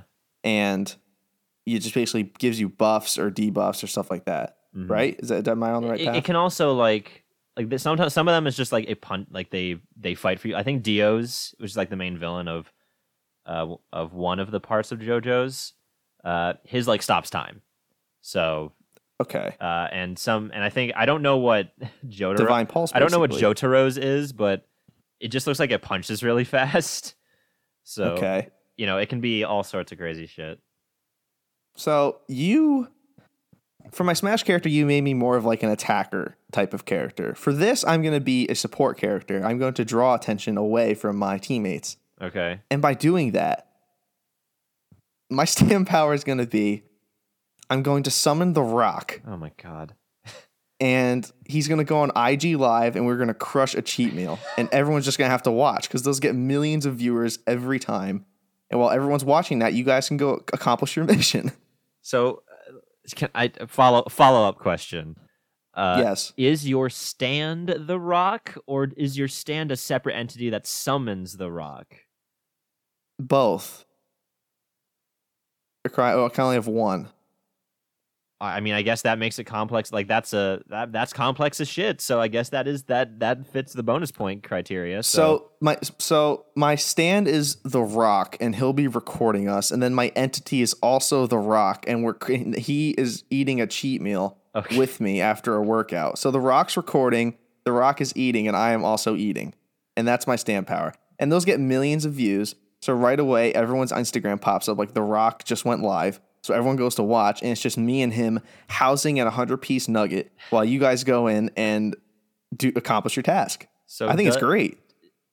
So let me ask: is there any like almost like hypnotic pull, like supernatural hypnotic pull to these videos, or are you just relying on the natural like fan base and draw of The Rock? I am relying. Such a good question. I am relying on the person that we are fighting is one of the. Hang on, I'm getting the exact number. Is one of the 356 million people that follow The Rock on Instagram. Okay, so not a non-zero percentage of the population you would be aptly prepared to fight Yes. or to Correct. assist us in fighting. Yeah, like if we are in a spot where we need like a get out of jail free card, I just summon The Rock, and it gives us time to get out of there. I see. Well, It's gonna take more than a couple bullets to take The Rock down. Like, come on now. you Like, know- even if you're probably right. He probably has some natural armor at this point. he definitely does. Unarmored bonus is a D&D thing. But are there any other specifications to such a power? No, that's pretty much it. That's all I got. I see. Well, I do hate to, I'm really not going to be able to take too much advantage of your opening that you create with my stand power.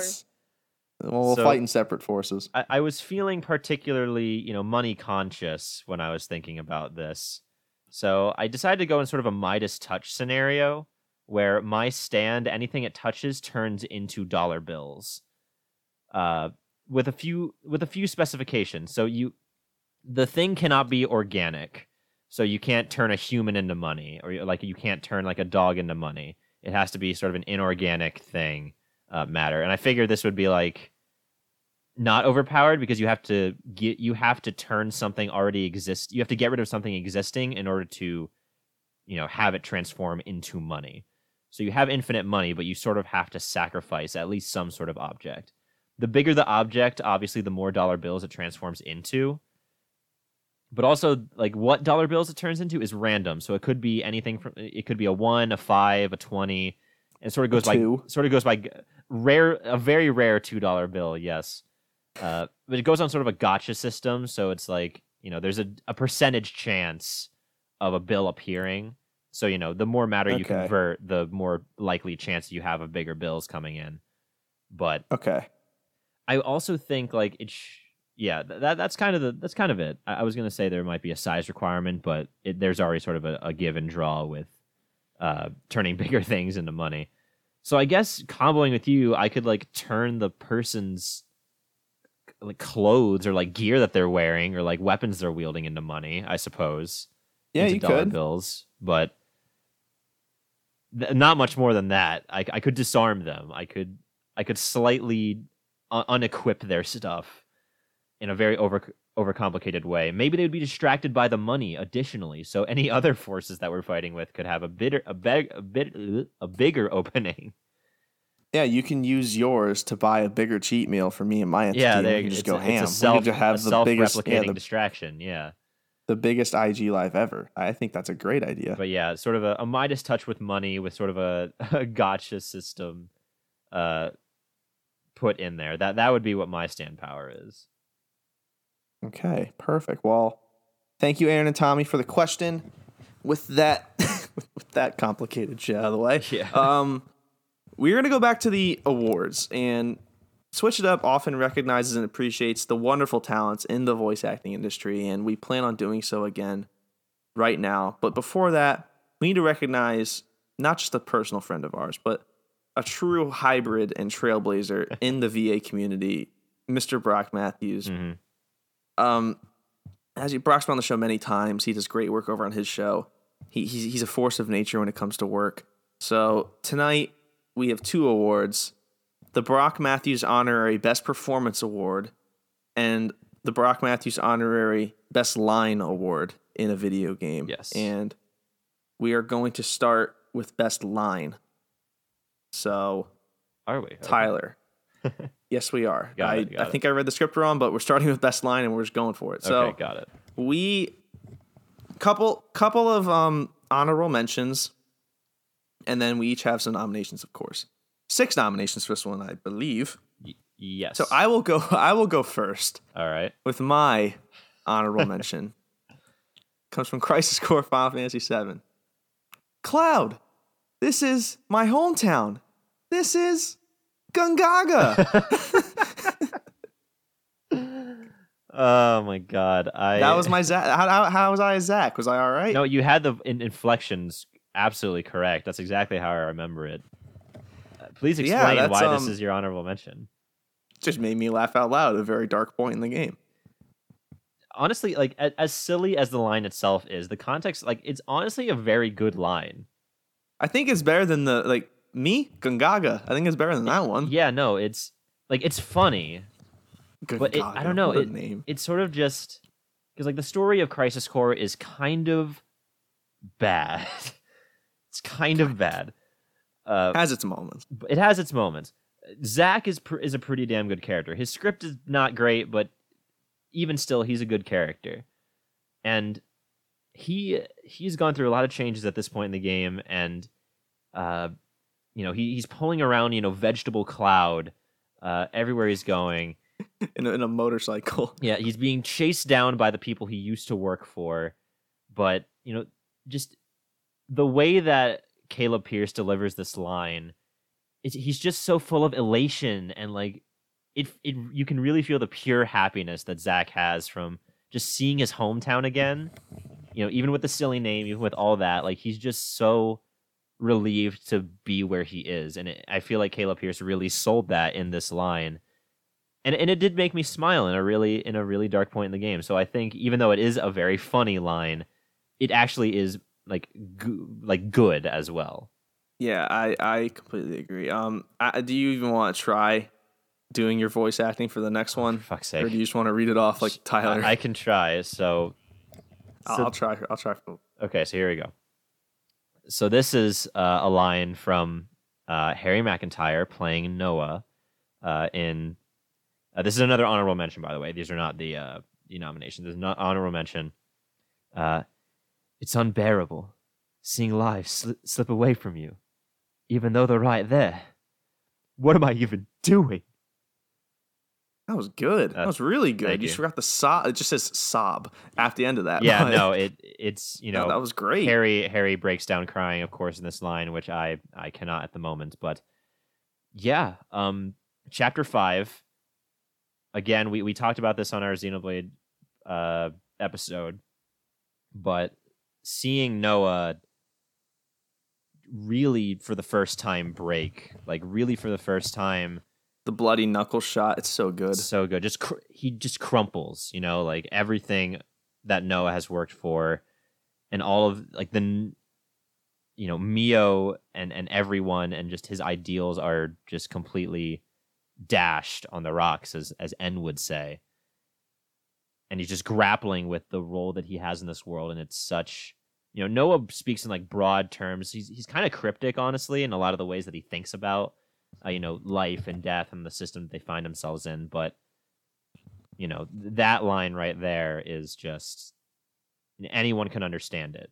Anyone can think about like seeing a human life slip away from you and you're unable to do anything. Like that's just such a raw, powerful scene that I feel like that can move anyone or have a twinge in people's hearts when they think about such a situation. And Noah lives that every single day of his life pretty much. So just great performance by Harry McIntyre on there. Definitely deserves the honorable mention spot.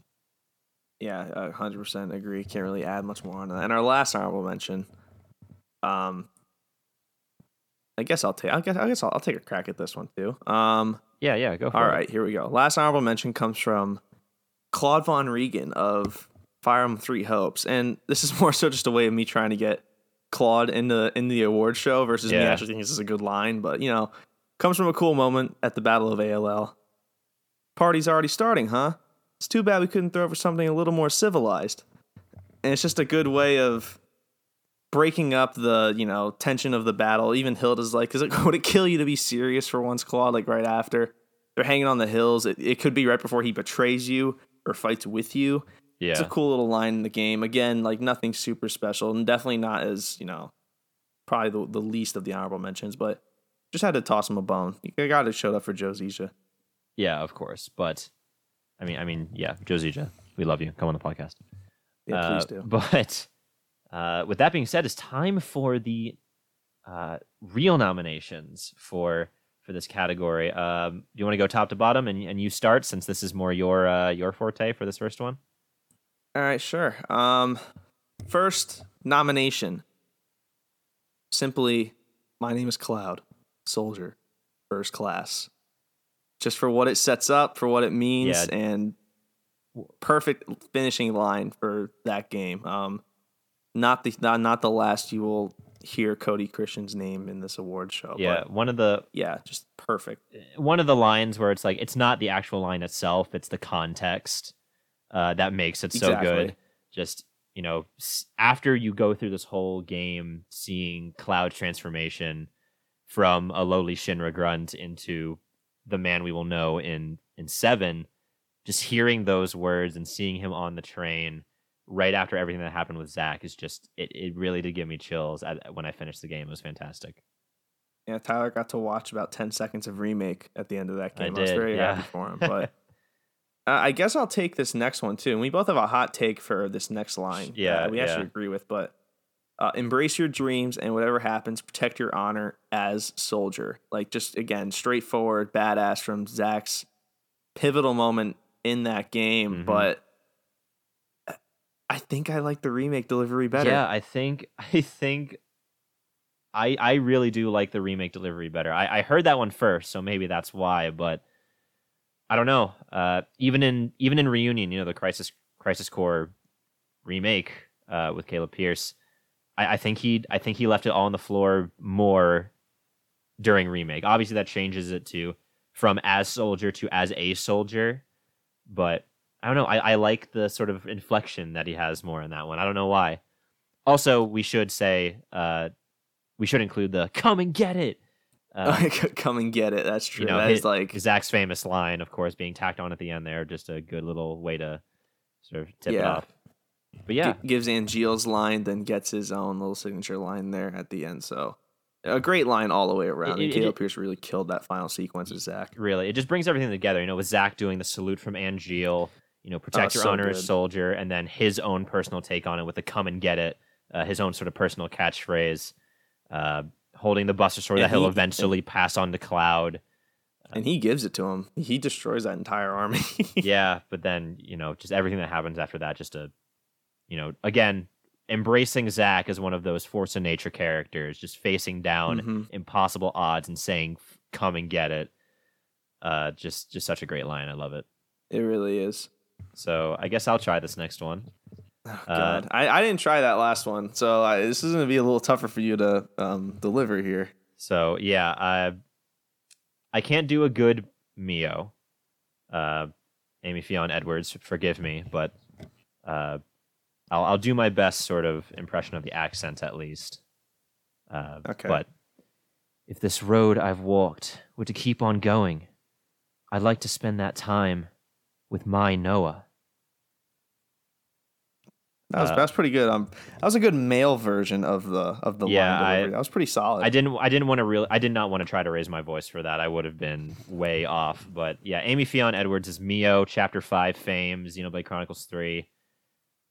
The line, like we talked about the track that plays behind this line, but this is the line that broke the dam for the first time in this game. Like this is the line, every reaction channel that I have ever seen play this game. Yeah. It is on my Noah, immediately the tears start flowing, and it's just so well delivered. Mio's acceptance in the face of death while also, acknowledging her desires that she doesn't want it to be the end.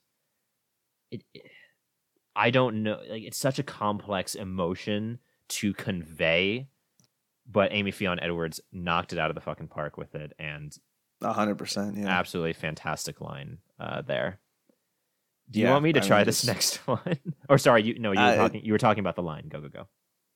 No, that I was gonna say that was the perfect line for that moment, and again, just instant tears as soon as it hits. I don't know. I just want to read it like a normal person. This is a tough one. Do you want me to do it, or do you want you to do it? I can try it. Because I don't know, with this new mic. You have the next one. You have the next one. I don't know. I can't do that one because you've actually listened to that line. Okay. But, Sorry. Go ahead. oh boy. All right. Here we go. I got to channel my villain here. You can just try it normal if you don't feel comfortable with it. No, screw it. Who cares? New Year. Hell yeah, let's go. All right. Let me sit up. I'm actually laying down for this. All right. Okay. All right. Noah, my long shadow, you've stolen her away from me. I will extinguish you and take her back. Mio is mine. She is not yours. She's mine. You are nothing. She only belongs to me. And that's Harry McIntyre as N. That is Harry McIntyre as N. Obviously, more of a small monologue than a line, but it has to be that full exchange because the moment of I'm not ends, British either. That was the American version of it. We also could have done the moment N broke. Why Mio? Why would you do this to me? Yeah. But this right here, the resolve that even after all this, he's still going to be committed to this choice that he made. Rewind our clocks back to the start. That's another great line in this section. That's a great one. But at least for me, what puts this here is just the screams that Harry does. Like, Mio is I can't mine. do the screams. Mary can't though. He almost snarls as he's saying it, and then she belongs only to me. Neither of us could do that justice. The way he says me, it sounds like he's just choked up. Even as a villain, he's just heartbroken at Mio being gone. It's just the perfect line to right before he initiates combat. It's amazing. Yeah, it really is perfect there. I couldn't do it justice, but I tried. No, you did good. You had that fire. I could feel it. But that is another Harry McIntyre mention on this list. This next one is an Elden Ring one. This is the one that I personally submitted for this, and it is from King Morgott, one of the last few bosses you'll face in Elden Ring, or at least one of the last few remembrance ones. This is right before the battle with him. He says, "Have it writ upon thy meager grave, felled by King Morgott, last of all kings." That was my best. Sounds menacing. That was my best Morgott impression, but not I many. get the picture. Not many bosses actively shit talk the Tarnished as before he fights, but this is the second possibly third Morgott fight that you have in the game. He's just there harassing you the whole time. He's the first boss, like the first main boss technically in Elden Ring, and he's famous for being a super hard first boss. Like, this is what separates the tenacious from the ones who give up on this game. And he is a damn good villain. He is just such an interesting character in the lore as well. But Anthony Howell is his voice actor, so absolutely deserving of that. I think he does a fantastic job. So many characters in Elden Ring don't have a lot of lines, but the lines they do have are just iconic as shit. So had to put in Morgott being my personal favorite there. All right, and the last one, Cassandra Lee Morris. She plays Morgana in Persona, right? She does, yes. Yeah, as Morgana, but in this case as Sothis. Such vexing arrogance for one so small. And again, that's just like more so the moment than the line, but like the line sends shivers down your spine. Like, Shez is finally about to beat Byleth, and for the first time, like she teleports away, and you're like, what's going on? And then boom, she just strikes you once, you fall over, and then she points the sword at you and just delivers that line. Like, the Byleth body, but conveying the Sothis voice. Yeah. It's just, it's so good. Like, it's just so, I feel like for us, it's more impactful because it was like, we've never heard Sothis talk in such a menacing tone. Combine that with the fact that she's like piloting Byleth's body like a flesh suit, and like speaking her voice out of Byleth's mouth. Plus the fact that this is the fusion scene in Three Hopes, and just turning the protagonist of the last game that we hold so dear into such a terrifying force, like a villain. It's just such a good line that encapsulates that. Yeah, not to turn this into a Three Hopes rant, but just one of them, just such a cool idea that's just not nearly explored enough was the Sothis Byleth dynamic in that game. But a great line nonetheless. All right, it's time to pick a winner, Tyler. After all of that, I mean, I think. I hate to give another award. I really hate to give another award. Oh yeah, it's such a yeah. But I think I'm leaning Mio here. What do you think? I was leaning N, but I think I really do have to give it to Mio, because it's a lot, like, that is the line that made me cry. And if a piece of dialogue can do that, it does deserve the award. So if you're okay with Mio, I am absolutely on board with that. I think Amy Fiona Edwards deserves that one. Yeah, and God fucking damn it, just reading our best performance nominations. Okay. I know. We've only played 2 games this year. But moving on to best performance nominations. Half the cast of Xenoblade Chronicles 3. True. Yeah. Kitty Archer as Uni, Oliver Hubband as Tyon, and Jack Bardo, I believe, as Lance. They all get honorable mentions. We also we threw Chris Hackney a bone because he got absolutely robbed at the 2019 Game Awards. Yes. So we figured an honorable mention at the 2022 Switch It Up Awards. Like, Three Hopes came out this year, but like this is like a wink, like under the table Three Houses nomination. Yeah. So, Chris Hackney, we always appreciate your work, and this might be a hot take. Caleb Pierce as Zack. I think the voice is better than the original one. I think he did a great job given the material he had to work with. I think the emotional moments that, especially at the end, they pay off. It sounds choppy at times. He's delivering some awful lines at times, but when he had to show up, he did. And I think that at the very least gives him an honorable mention. Yeah, no, I agree. Something has to be said, because even though, like, I am definitely going to criticize the shit out of the writing and the story of Crisis Core, the fact that I came out of it still loving Zack as a character, I think speaks to Caleb Pierce's talent. Again, not always the best lines, but I don't know, it was just the energy that he brought to Zack. It was like the energy that I felt whenever Zack talked, that sort of Caleb was able to, shape and crystallize in key moments. I think he absolutely deserves an honorable mention here. He did great in Crisis Core. yeah, I can't wait to see what he does. I think he sounds great in battle in Crisis Core, and Oh, I can't yeah. wait to see what. Yeah. I cannot wait to see what he does with a real script and real scenario writers in Rebirth and beyond. So Yes. that said, I just took all of that, but I'll let you go with your nomination for best performance first. Of course. So my personal nomination for best performance is Jonah Scott as Aiden Caldwell, protagonist of Dying Light 2. Like, not many voice actors wowed me as much as Jonah did when I played. He was coming off the shoes. Roger Craig Smith played Kyle Crane, which is the protagonist of Dying Light 1. I almost thought he reprised the role. Jonah Scott sounds a lot like Roger Craig Smith in some scenes of this, but when I found out it was a different voice actor, I was interested to see his take on a new Dying Light 2 protagonist, and holy shit, like the voice cast is pretty damn good in Dying Light 2. The script can sometimes be a little wishy-washy, but like Jonah Scott, I feel like carried the hell out of that game. Like the story is a little wonky, the writing can be a little wonky, but I don't know, just Aiden brings, like Jonah as Aiden brings such a very relatable energy.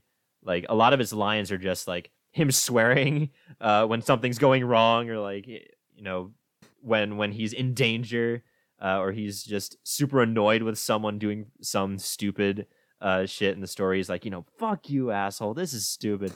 I absolutely loved his performance. He brings so much emotion. He is like laying it out on the field, every single line, from efforts to big monologue moments to, you know, everything in between, even the side quests, you know, quiet moments by himself. He is just nailing it every single time. And there was no one else I could choose for my personal nomination than him. He absolutely makes Dying Light 2 what it is. It's fantastic. Well, if Aiden Caldwell was your only choice, then Cloud Strife was my only choice. Cody Christian. Hear me out, okay? Hey, I'm hearing you. Crisis Core Final Fantasy 7 Reunion. Cloud is in like maybe 20 to 25% of that game, but he gets this nomination solely for the two absolutely perfect screams of emotion in that game. Yeah. They are perfect, like literally perfect. And they can sound, if you listen to the original Crisis Core, Steve Burton, God bless him, cringy screams at those two moments at the end of the game and in the Nibelheim reactor. Cody Christian just is Cloud. Like, he is the perfect voice for this character. Yeah. It is, in Remake, he's amazing. Like, I really think he has the potential to get, depending on how emotional Rebirth gets, he has the potential to get a best performance nomination. I really think he's that good. And this is his first ever voice acting role. He's just perfect as this character. And again, this is like an under the table nomination for Remake, but in Crisis Core Final Fantasy VII Reunion, he's playing this different version of Cloud, this much more dumbed down, beaten down, like loserish version, for lack of a better word, but it's perfect. He does it so well, and just those two screams are just, they're, if you play the game, you know what I'm talking about. They are just perfect. So Cody Christian, I will nominate you until the end of time for best performance as Cloud. And yeah, I mean, if you do anything to add, no, you did play the game. Yeah, so. I was about to say I played Crisis Core. That was my first real exposure to Cody Christensen as Cloud, and he just played, because I had watched a playthrough of Remake, so I knew how Cloud sounded then. But just he plays such a meeker version of Cloud so well as well. Like we talk about, you know, his two big screams, but you know, even his moments with like looking up to Zack, first meeting him, like getting sick on the ship, like he's very skittish in Crisis Core, almost like much more toned down, much more, you know, nervous and everything. And I think Cody Christensen played that super well as well. You know, in addition to obviously his more badass, you know, lone mercenary soldier type in Remake, but I think he played this off super, super well as well. And then of course, obviously the huge scream moments of emotion in both of those scenes that you're talking about. Icing on the cake, just fantastic performance in a game that has some very wishy-washy dialogue, but he did really in a he did game really that good. in a game that really needed it. In a Like, game that they really needed like it. Yeah, he came in the they last needed a like good 20% and performance. really killed it. Yeah, they needed that. So I'll let everyone at home take a guess at who the next 3 nominations are and what game they're from. But all right, if everyone submitted their guesses, you got it. It's Xenoblade Chronicles 3. The game's good. You should play it. You But should, yeah. we've talked about the 2 already, Harry and Amy. Is that how you say it? Amy Fionn Edwards, I think. Amy Fionn Edwards. Okay, Amy Fionn Edwards as Mio and M, Harry McIntyre as Noah and N. And Tyler and I decided to give the only American VA of the main cast, Rebecca LaChance as Senna, the final nomination here. Tyler, I'll let you take lead because I have kind of, I feel like we've talked about Xenoblade to death, so we don't really need to go into details to why these people are nominated. Who do you think deserves this honor? Yeah, so I mean, I think I have to give it to like Senna brought the emotion. I feel like very much like Aiden, like Jonas Scott's Aiden Caldwell. I feel like Senna was just Rebecca LaChance was leaving it out on the field every single time. Even though Senna by far has like the least amount of story, I'd say, compared to like the main 6. Comfortably, like every single scene, I can tell just that she's leaving it all on the floor, like leaving it all out on the court there. And I just really loved every scene with Senna. She was adorable. She was heartbreaking at points, and it was fantastic. But I really do feel like it's a race between our two leads. I really do. Unfortunately, I was trying to build the case for Senna in my head just to change it up, but you're right. Like, she just doesn't have enough crucial moments in the story. Because I think, although the self-sacrifice scene's pretty good, but that doesn't hold a candle to. I was about to say, what even N&M go though through. that is a huge emotional moment, like this game, the bar is so high. You know what I mean? It thrives off the 2 that we're about to talk about. But, yeah, like, I think before Chapter 5, I would choose Amy. I think you're about to. Are you about to say Amy's better as Mio or is Harry's better as N? And that's kind of where the debate is. That's what I here. was going to say. I think comfortably that's true, but you get to Chapter 5 and you see Noah break. And that's when you realize that his performance, Harry McIntyre's performance as Noah throughout the first 4 chapters of the game were super purposeful for this reason, is to make this moment better. Yeah, It's just tough to build a case even for Amy. Mio has the monologue in the cell. Harry McIntyre has the monologue as N, and like N's evil reveal as he's gloating to them in the cell. But you go, because I think I have my choice, but you go if you have anything to I go. think the choice has to be Harry McIntyre. Just Yeah. because I think I don't think that. God, it's weird. I don't know how to want to word what I'm trying to say, but Mhm. I think Amy has the moments as Mio, but she never has a moment as M. Whereas Harry has moments with both that are just so good and so well done and so purposeful. Like, even he plays the distraught N so good in that final battle, and you just realize it's the voice actor basically having a conversation with himself playing 2 different characters. I love Amy. She's a great Mio. Mio's my favorite character to come from this game personally. Yeah. I just don't think that Console M, and it's on purpose, but Console M doesn't have the emotional pull as strong as Mio's is by itself. I think Harry McIntyre does a great job of delivering 2 sides of a different coin as both Noah and N, and that's why he would get my pick here. Yeah, I think you've nailed it on the head, because now thinking back on it, there are a lot of versions of Mio, as there are, Noah as well. There's our Mio, there's past Mio in the flashbacks of N's history, and there's M. But they really do all act the same. Like Amy has, it's one character that's super consistent across all of its incarnations, and she nails it hard, like really good. But Harry McIntyre has our Noah. He has N, two wildly different, interpretations of the character. And even like past N, like flashback N is sort of different from both. Yeah. He still got that distraught nature to him, but he's not evil yet. Yeah, and then the one when you beat him in chapter 7, he's just even further distraught. I was about to say, it's just like there's like almost 4 versions of the same character. It's crazy. Yeah, and Harry had to balance them all, and he nailed every version perfectly. Like the one that I didn't really like going into this was our base Noah. At the beginning, I was like, he's not wowing me or anything. But then I realized after chapter 5, or like at chapter 5, that it was all so calculated and purposeful. Like the way that he portrayed Noah, and now looking back, it's like his performance is fantastic. Like on a second viewing, like putting everything in perspective, amazing performance as Noah. So I have to agree with you. I think Harry McIntyre is absolutely deserving of Best Performance Award. Wait a minute. Just stop the show. We need to stop the show. We need to talk. Stop. I think sorry. I think we're getting an emergency call in our high-tech earpieces from our producer here. But give us a second, Mr. Producer. What can we do for you? What's wrong?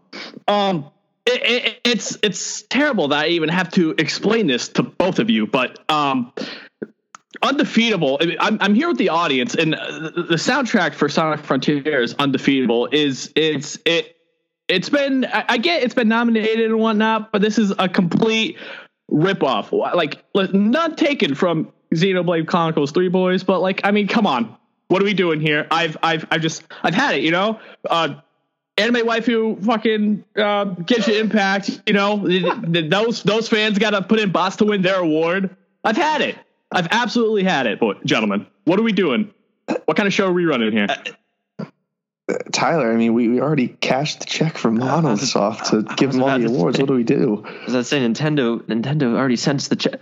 Mr. Producer, are you saying that you are vetoing the original, winner of the Best Track Award? Honestly, I'm vetoing it, and I don't care what you have to do.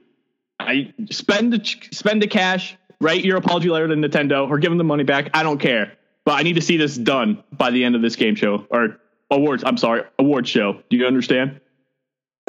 Tyler, I'm gonna head to the back and find the check. You need to call up Sonic himself. I don't know, but I'm gonna go. Roger Craig Smith. I got him on speed dial. I guess I'll shoot him a call. I didn't realize there was audience choice in the Switch It Up Awards, but at the producers, you know what, Mr. Producer, we'll get right on that. I'm so sorry, sir, for the inconvenience. We'll get right on that. Don't apologize. I just need action. God damn it, fucking Pyro Gems. Oh my God, you just get it done. Just get it done. Yes, sir. Of course, sir. I'm not telling I'm not telling Takahashi that Sonic overran his game. I think we gotta. You know what? We'll just keep the check and we'll edit this out. Obviously, Obviously.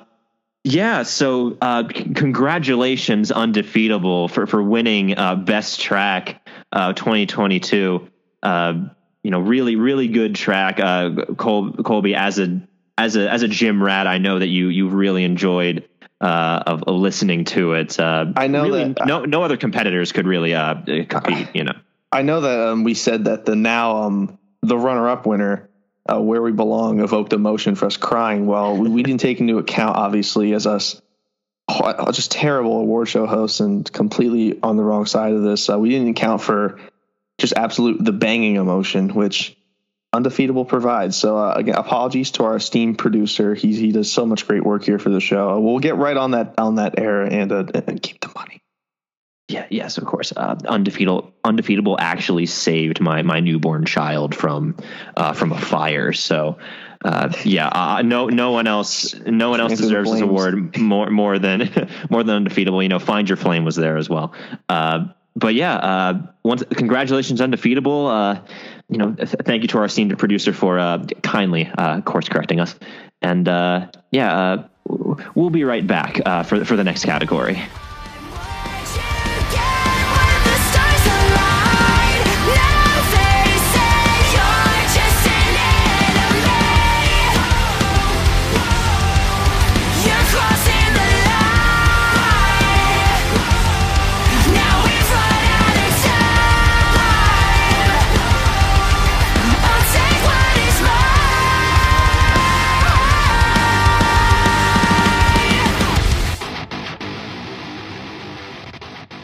Sorry for that delay, everybody. So we had some developments, obviously, as you just saw firsthand on the show. We're back from our 8-minute commercial break now.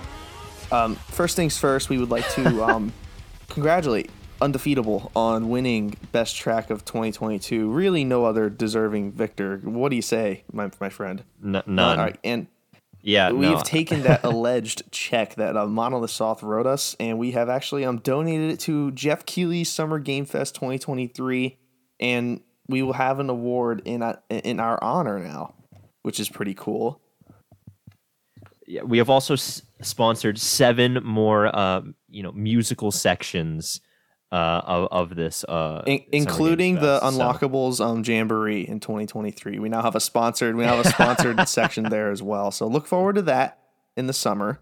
Yeah, an entire 2-hour podcast episode to break up the reviews. Exactly. of 1 Game hour Pass. of Sonic music and 1 hour of Final Fantasy VII music for the Unlockables Jamboree. So look forward to that. But There we go. anyway, back to the business. Back to the biz.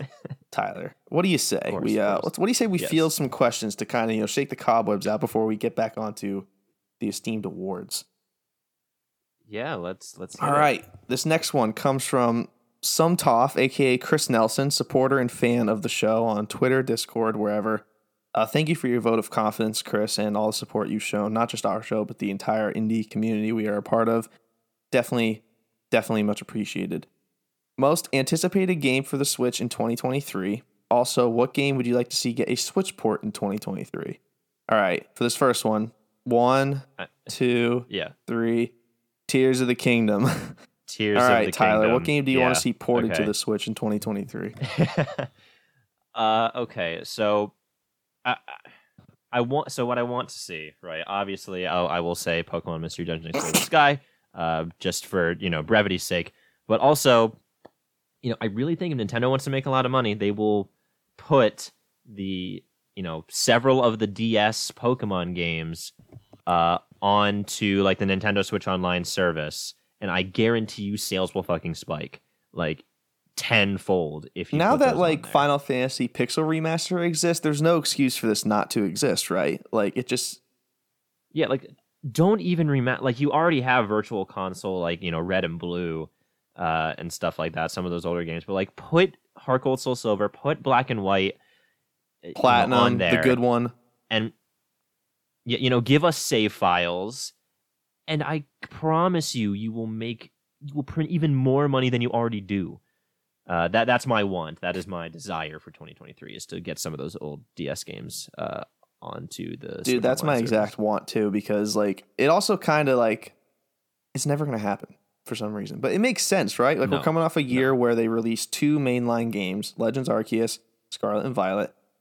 Mhm. What Pokemon game is coming out next? That we know of. Nothing this year has been announced. There's so far nothing for this year. Yeah.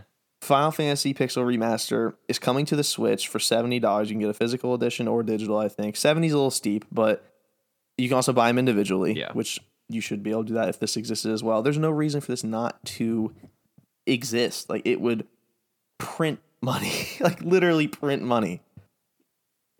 Yeah, give us, I don't know, maybe give us save files, maybe do a speed up feature that a lot of other ROM hacks Yeah. use. So you can speed up the game. Final and Fantasy stuff VII, that. original. Streamers would stream the shit Yeah, original out of Final that. Fantasy VII has a ×3 option where at any time during overworld and battle scenes, you can make the game speed 3 times as fast and just go through the battles and overworld encounters. Just add something like that. I would never use it if playing Black and White. I just want to run through that world again, like a kid in a candy course. store. But yeah, honestly, after BDSP, I'm done with remakes of old gens. I don't want to see them. I'd rather just see remastered pixel art of the games that I know and love. And now that something like this exists, there's no reason for it not to. This would sell 10 million copies guaranteed. I guarantee it.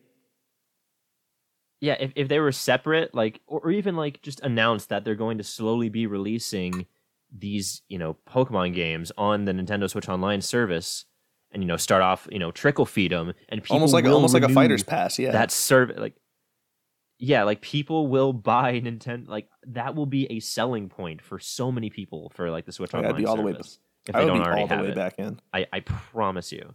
Yeah, I would absolutely be as well. So, yeah, that's our one. I hope we've made our case. Nintendo, you can hit us up in an email and we can talk more. Chris, again, thank you for all your support. Next question comes from friend of the show, Dave Jackson, which at the time of recording, our Xenoblade Chronicles 3 episode just dropped. So if you, for some unforsaken reason, are mentally ill and have not gotten enough content on Xenoblade Chronicles 3, go check that out. I had a lot of fun. Go support Dave's Patreon, the Tube, and all, because they put out all the high quality stuff. And again, just happy to have him on the program. Top 3 podcast, Tales from the Backlog. What are you doing? Just go sign up for the Patreon. It's a minimal investment for a lot of great content. So he asked, and this has kind of become his patent question. I noticed a trend here with Dave. Gets off on this kick. What video game level smells the worst and the best? Funny enough, we just had the same answer twice for the last question. We also, when we were talking, had the same answer for worst smelling level. Yeah, well, it was the Mario. We talked about Mario. I thought we had the same. It was the Mario Galaxy best or worst. It was the best. Yeah, that was the best. So worst in a game I've played, like the sewers from Remake have to be awful, like so bad. Like the slums can't be great either, but like the sewers have to be just awful. Yeah, I was gonna say not only do you have like regular sewage, you have like people live down like so near them, and there's also probably like Mako poisoning, monsters in there. Like it can't be good. Smell great. Can't be good. Yeah, no. I was gonna go with, so this is a game I haven't played, but it's a whole level in Conker's Bad Fur Day where like it's just a mountain made of feces, and like you have to fight a like feces monster at the end who sings about being I can't feces. imagine that smells so great. No, that probably. But in a game that I played, I was going to say like the Unova sewers. They aren't great, but you can find a Eevee in there, so that's excusable.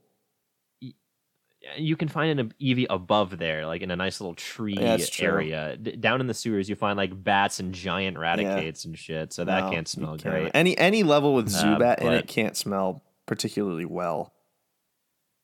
Yeah, no. But we did have the same answer for best, which was, it was so funny when I mentioned it, and you were like, that's what I'm saying! Because we decided on Gusty, what was it? Gusty Garden Galaxy from Mario Galaxy. I believe one. I think.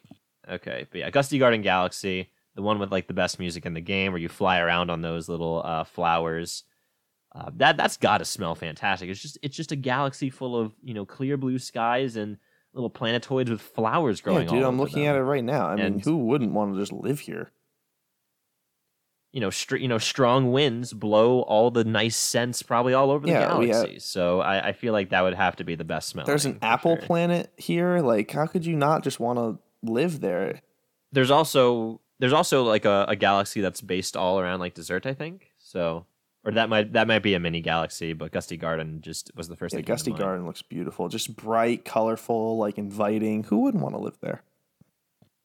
Yeah, it's got to smell fantastic. Yeah, if you are a, I mean the B level. Yeah. I mean, it just smells like honey. That's got to be pretty cool. But nothing. Yeah, on that's got to be good. But nothing on Gusty Garden. But yeah, thank you, Dave, for the question. We hope we did your signature question justice. Every Wednesday, in a Discord that will remain anonymous to protect everyone within it, we recognize the best female video game characters for their badassery and critical role in the games that we love. Without these characters, our male protagonists would be lost and shells in themselves with no hope of defeating the evil guy at the end of the game.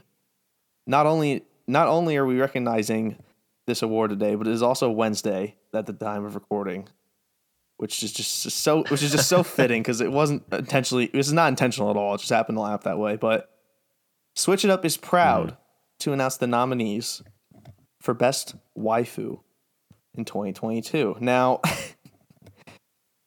this award's it's a complete bit, but like we got absolutely railroaded to stay out of trouble because like all the waifus and games we played this year are from Xenoblade and Crisis Core, and we deemed all of those unnominatable because of age concerns. Yeah, like Xenoblade Chronicles 3 has effectively been mostly disqualified from this category because in canon, everyone is 10 years old or like less. Alexandria is like a six-termer. Like we just can't even go near that pond. So like, yeah, I was gonna say like Monica, but technically she's not is even not, she's like, not even she would be deserving of the fine. nom. To be truthful, like she's not like a regular character. Yeah, you know, there are some characters in like some Pokemon games that have like dubious ages, so we're not gonna touch any of that with a 10-foot I was pumped pole. to be like, oh, Cisne, she's great. Nope, 16, out of there. Like I can't. Like I asked absolutely not. for the 15 minutes of gameplay where she's 20 to be nominated, but was also denied by the committee and the producer. So Yeah, that this being said, this category's dry this year. Maybe we can get it. Maybe for 2023 we can spice it up a little bit. But I mean, Fire Emblem's coming out. Of course, it's going to be spiced up. But yeah. Honorable mentions are all mine because they're from games that I played and you did not. So I'll try we to think have- of one. Hang on, but you go ahead. I'll try to think of one. Sure. Yeah, I'll go ahead. So the ones that we have currently are Kogita from Pokemon Legends Arceus. You know, one of the two Cynthia ancestors in that game. Very mysterious. Gives you the final plate that you need to get to Spear Pillar. Seems to see through Volo's shit all the time. She's pretty badass. She's friends with a legendary, so that's really Sweet. cool as well. So that's Kogita. We have Lawan from Dying Light 2. Badass assassin lady.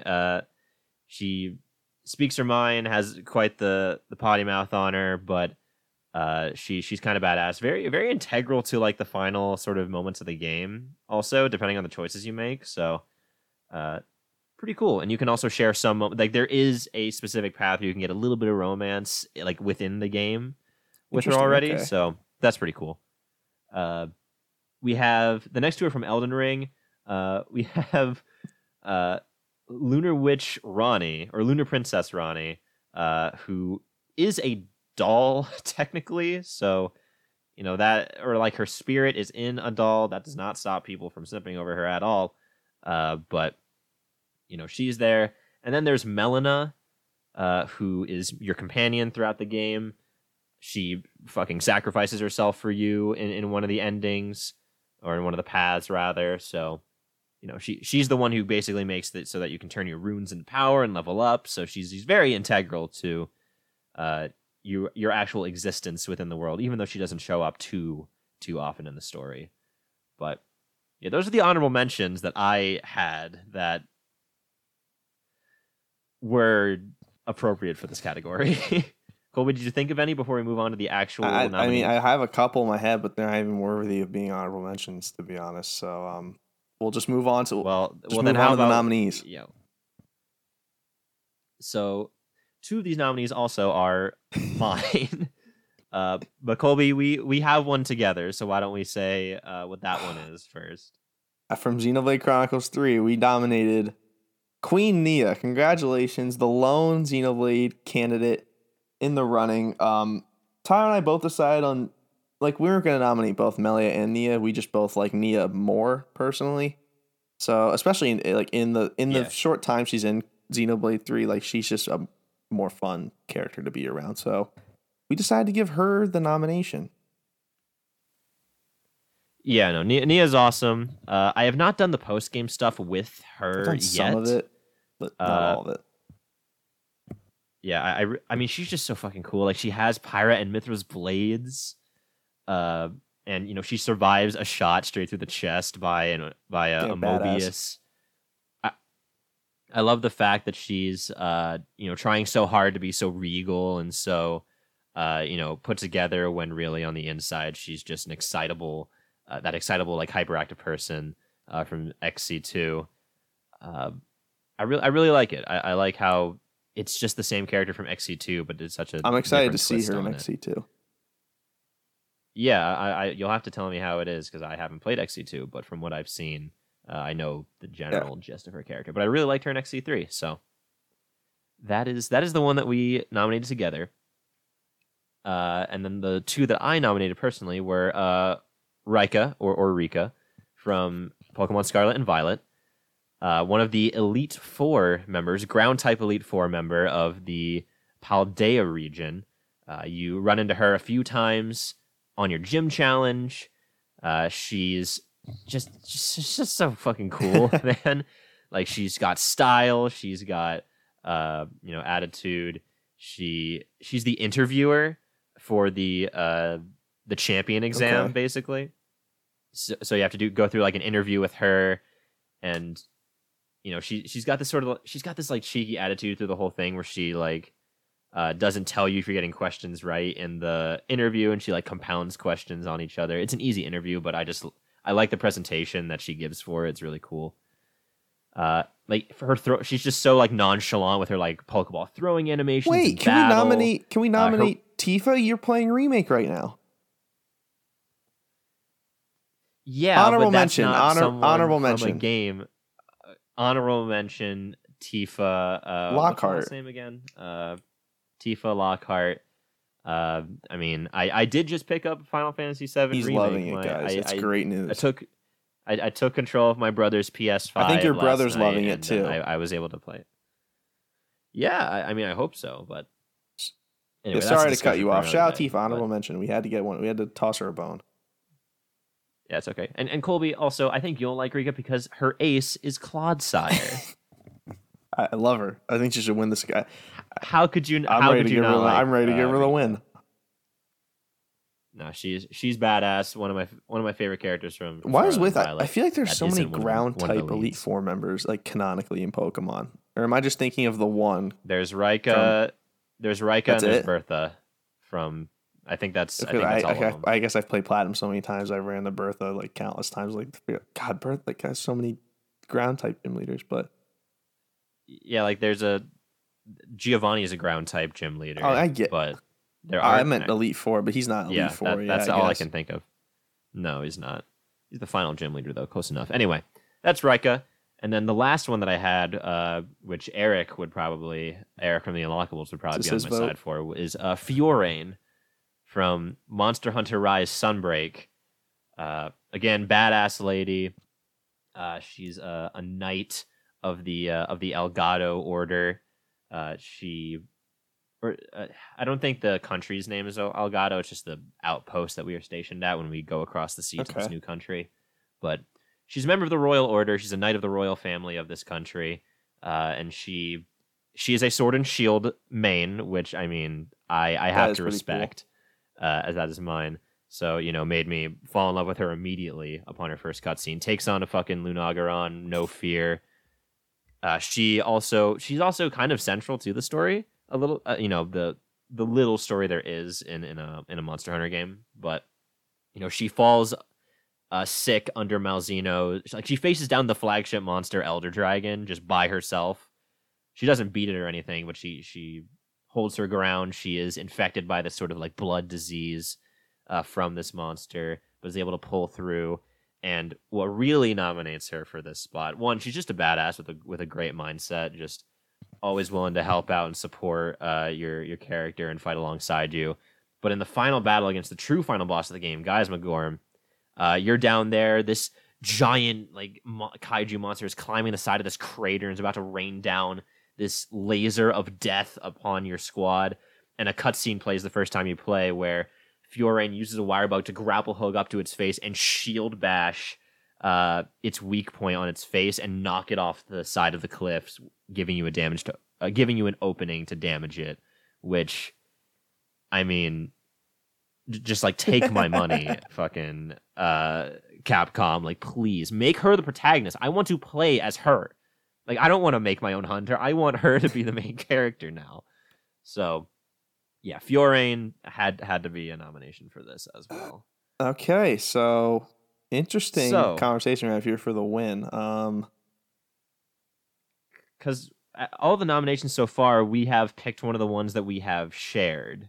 But I mean, Like one of the ones that we picked I together. kind of want to give it to Rika. The way you talked about her made me, actually care, like kind of be interested in her character a little bit. Fiorine sounds badass, and obviously we know Nia's badass. All three of these fit the criteria for badassery. It sounds like. Yeah, I was about to say all of them are like actual like could kick the main characters. Yeah, ass, probably. for sure. Well, except Rika because 10-year-olds just hold all the power. Yeah, in it's Pokemon. true. As soon as you hit that double age mark, baby, you can take on the champ. So you're saying Just to break it Rika- up a little bit. Break it up a little bit. Yeah, I know. I was saying I was gonna. Go I'm fine with that Fiorine, too. I mean, but- I you know what, Tyler, we can give it to her because I know how much you love Monster Hunter, and as your friend, I want to see Monster Hunter take home something this award show. We can toss the thank big you so dog a much. bone. Yeah, because even though Fiorine and Rika both aren't like they don't have like crazy character, Fiorine is around more often and like says more things and is actually more integral Yeah. to the story than Rika is. And for me, it wouldn't feel right nominating both of them, but picking Rika over Fiorine now that I've sort of laid out my points. So if you're I am more than willing, willing. I will absolutely. All right. Well, then, Fiorine, congratulations on winning the Best Waifu Award. Thank you also, Colby, my co-host, for throwing me a bone, even though you know we can nothing about thank this Eric. character. He did Venmo me $50 to give the win to Fiorine. So Oh, shit. That's right. I did Yeah, tell that's him to right. do that. That's right. Thank you. Great. Anyway. But yeah, that's the Best Waifu Award. What do we have God, next? I'm kind of afraid to Colby? read what we have next, but Oh, no. Is it it is time? time. All right. Oh, no. It's right. time for an ad. It's time for an Let's ad. do We've it. officially sold out, ladies and gentlemen. The final two awards are brought to you by the Play Along Podcast. Play Along Podcast is a podcast where your hosts, Jared, Kai, and Ben, play through games in a book club format. They pick a game and play through a section each week so you have a chance to play along and have a discussion on the game at the end. Rated 5 stars on Apple Podcasts. Check out Play Along Podcast on all your streaming platforms. Tyler, why did I do that? Because Colby, when we put out the call for questions for today's episode, Jared decided not to comment on the thread itself, the tweet, but he sent you a DM or what seems to be several DMs, and he gave us 15 questions just an asshole. to answer. Like this dude, So, I'm not we- even kidding. I went to work and on my phone, I told it my phone and I said I had a DM. Like the show never gets DMs. And I saw it from Jared. I was wondering what it was about, and like I couldn't even read the message off the main page. Like I had to keep scrolling. Like what is this? And yeah, Jared sent us. Oh God, 15 questions. So we're gonna get through these somehow. And we are going to answer all 15. This right is it now. for the Twitter So, questions. rapid We had to end fire. it here. We have to end it off strong. So let's rock. Let's start off with the first one. Colby, best girl in Three Houses? We have different number ones, but I think each of us have the same character high enough to where like their combined score would take number one, and that's Petra. Yeah. I was Like gonna Mercedes say is my number Petra. one. Petra's in the Yeah. top 5. Like I know Petra's high up for you too. So if we were to combine our two lists, like Petra, I think would be the de facto number one. I was about to say the average would put Petra at the top. For me, runner-ups would be like Marianne Bernadetta. Marianne's great. Just because, yeah, no, Marianne's fantastic, but I don't know, Petra's just so fucking just such a delightful character that I just love to like every single support with Petra is just a fucking comedic gem. Faye and I love Mata, it. that's her voice actor, right? Yeah. Yep, So Faye great. Mata, fantastic voice work, also great Twitter account. But yeah, that's the first question down. Second one, real tough. Out of these 3 games, one of them has to go. Which one? Xenoblade Chronicles 3, Fire Emblem Three Houses, or Final Fantasy VII Remake. I mean, for the show, it has to be remake because you haven't played it, and I'll go out kicking and screaming, and you're gonna have to kill me to get me out of there. But you would have to kill you. me. Honestly, I don't know. I think out of these three, I would probably drop Three Houses. Over remake, really? I don't know, because I know how much it means to you. man. Listen, I think that we can revisit this question once you've played more of completed and or played more of remake. Once I I mean, finish. Tyler just texted me, quote, Remake. "It's fun, really fun," and that's just all I want out of him for remake. So, that one has an asterisk on it. We'll come back We'll to it. revisit that. Next one. Next question, kind of relating. Cloud versus Byleth, who wins? I don't know. I think Byleth. I think Byleth's I think got it. canonically in his world, Byleth's the stronger unit for sure. But I don't know, man. Limit breaks and all that, how that would all work. But like once Byleth fuses, like it's just kind of over. But Byleth also lost to Shez, like, can Cloud- and Shez would get his ass beat by Cloud. Yeah, no. Shez would absolutely like get bodied by Cloud.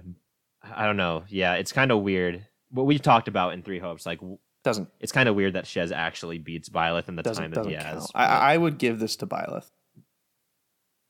Yeah, I'd give this to full power Byleth, especially if he gets the Divine Oh god, Pulse.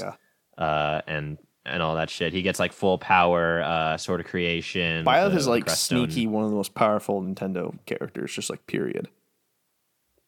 Yeah, for sure. And you know, Cloud, like Byleth's a tactician. Cloud's more like brute strength. I feel. There's his special mode's called Punisher mode. Like, he's kind of just like a brute. Yeah, I mean, Cloud's got that style, but Byleth's got that like tactical mind. Byleth's also He's, been like literally educated not to be in spoiled. battle. Byleth's also been doing it his whole life. True. So, yeah, I'll give this to Byleth. I for sure again, on I'll this go out one. kicking and screaming, but I'll also give it to Byleth. Great fight. Someone please animate do. it. But yeah, Byleth. I think Byleth takes this home. Next, who has? Oh Christ, this is for you. I'm not fucking touching this. Who has the best feat in Final Fantasy VII Red 13. Remake? You can only play one franchise for the Red rest of 13. your life. What is it? Oh, okay. You can only play one franchise for the rest of your life. What is it? I mean, I really do hate to say it, but I think it'd have to be. Actually, no. I was gonna say yes, you were Pokemon. gonna say Legend of Pokemon. Zelda What do you for sure. what now?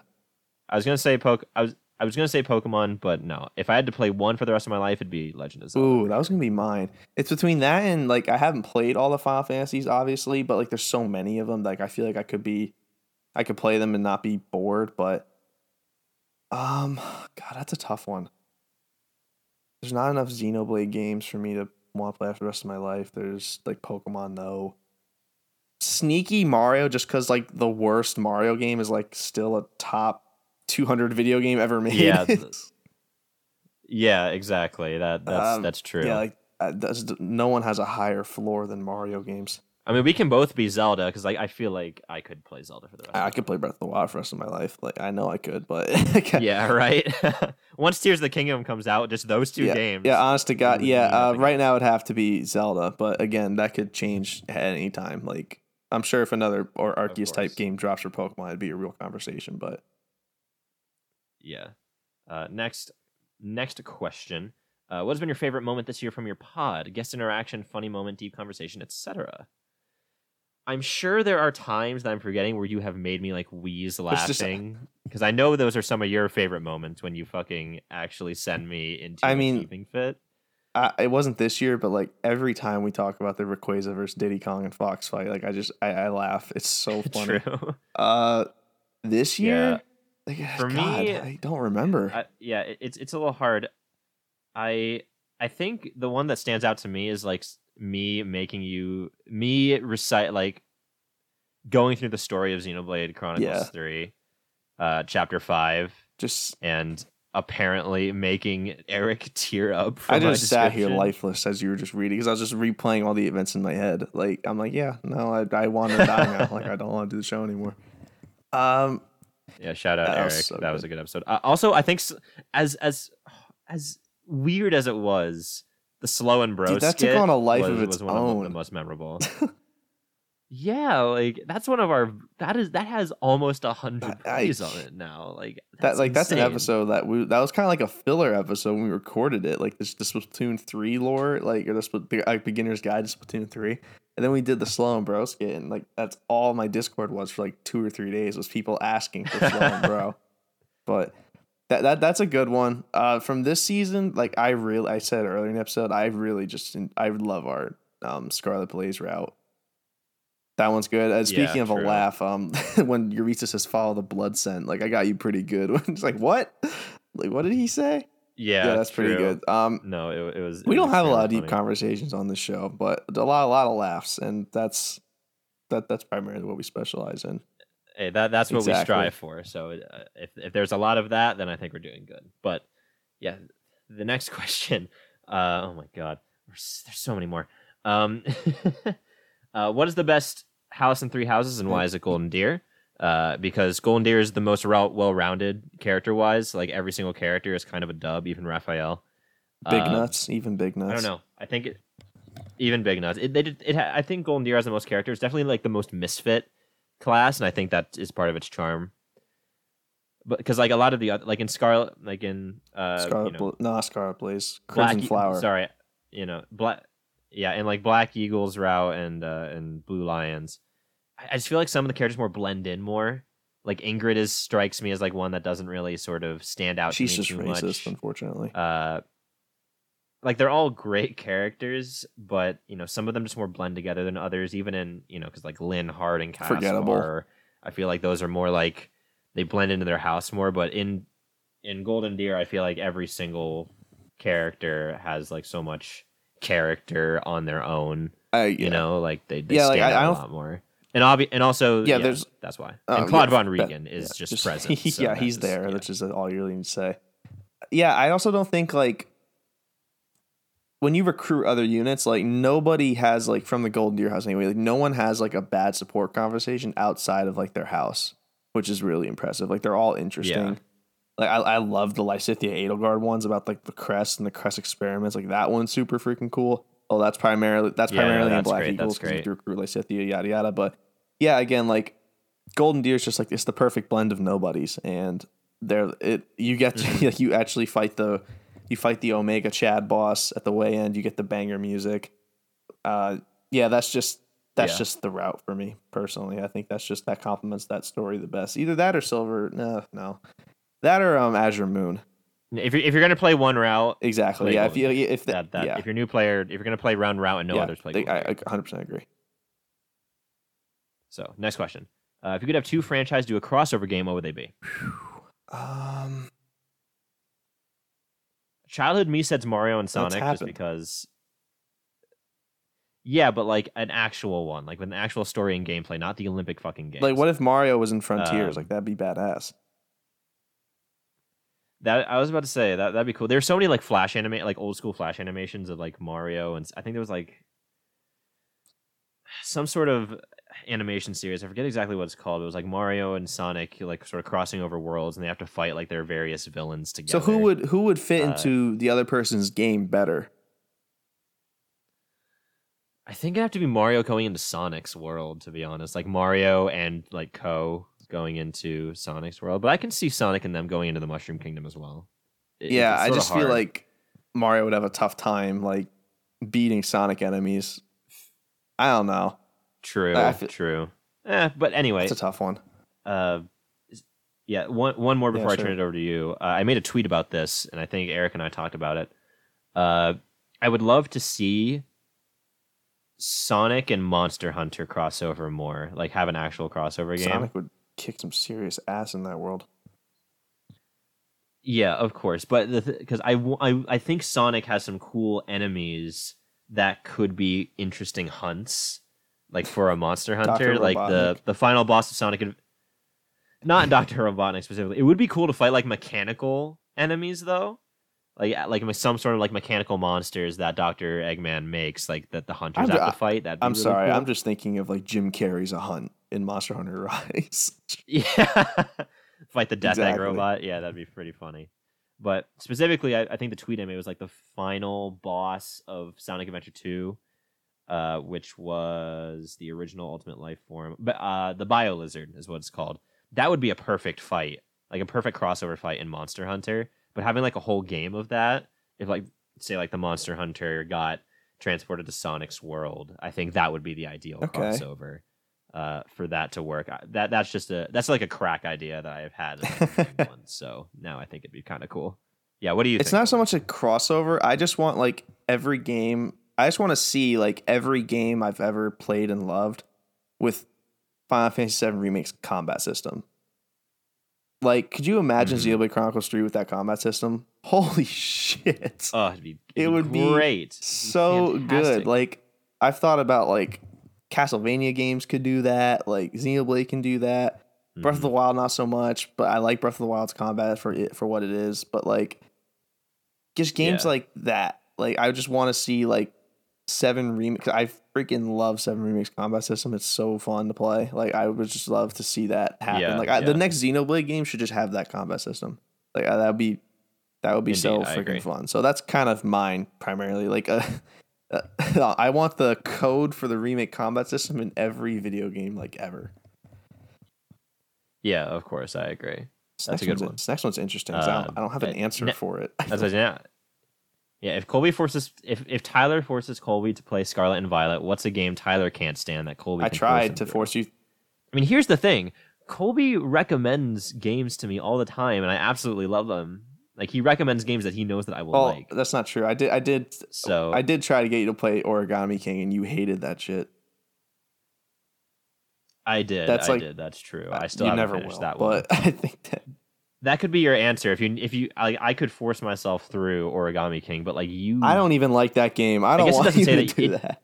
I was about to say it doesn't say that you have to like the game, so you could just force me through Origami King. I'm just trying to think of like a game that like I could like. No, I don't think that like the question is you can't stand, like you absolutely just you would go out kick. Probably a Madden. I would, I'd make you play like 10 hours of an NBA 2K My Career, and you would just hate every second of it. I would. I don't think I would. No, enjoy that I wouldn't enjoy it one bit. So I know for sure you would hate it, but that's my answer. Colby, will you be tackling Xenoblade Chronicles X? Probably not. I don't know a lot about it, but if it ever got a Switch port, which I don't think it has one, it's trapped on the Wii U. Only Wii U. Trapped on the Wii U. Yeah. Maybe, but I no, I haven't considered it. I do have Xenoblade Chronicles 2. I will be starting that soon, I think. I haven't played a video game in a while, actually. Ever since Crisis Core ended, I just haven't known what to do. Yeah. So I'll probably start Xenoblade Chronicles 2, and then that'll be enough time to get me to whatever the next game is. Which will probably be Fire Emblem Engage, which I don't know if I'm getting that. I don't know if I'm getting it on release day, to be honest. I'll get it on release day, and we'll. You can be like, Colby, you have to get this game. It's so good. Then you can have your turn. I hope that's how. I hope so that's too. How it goes, but we'll see.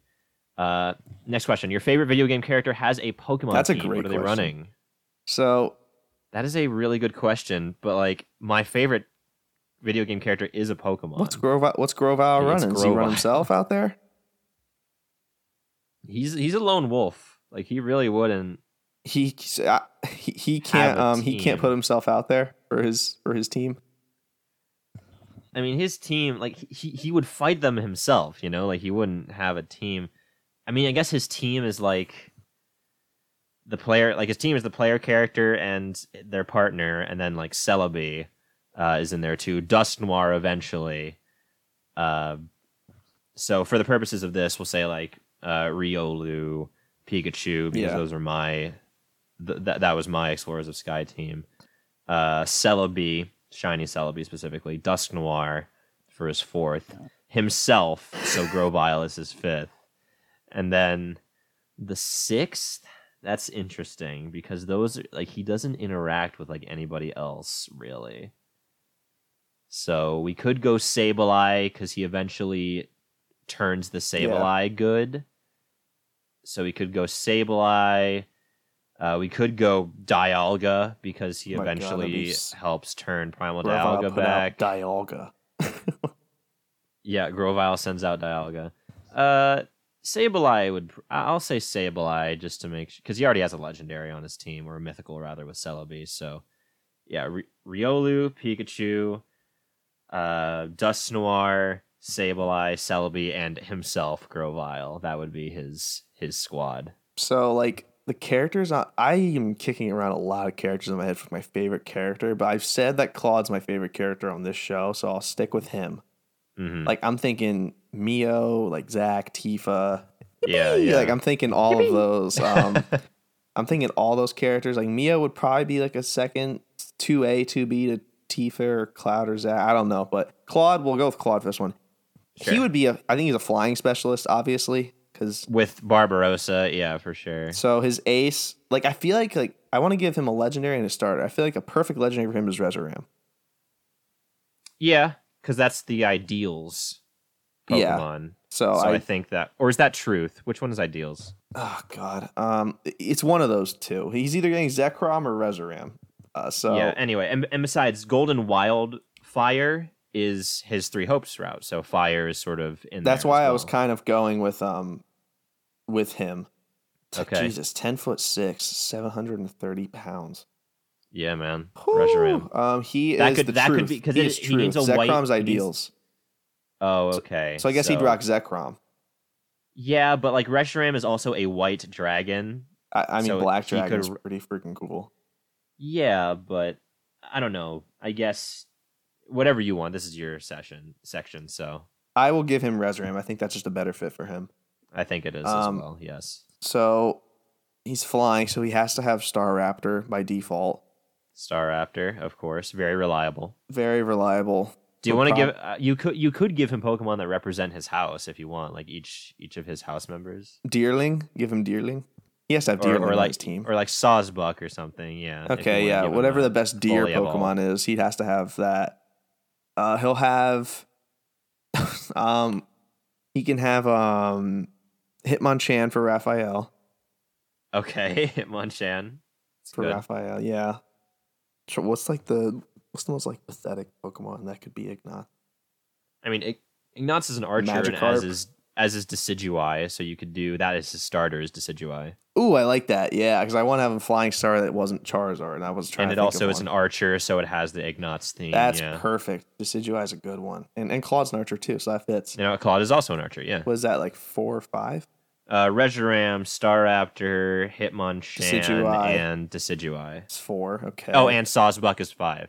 Ooh, okay, so I need one more. So which house, which our member should I pick from here? Hilda, I need- I assume.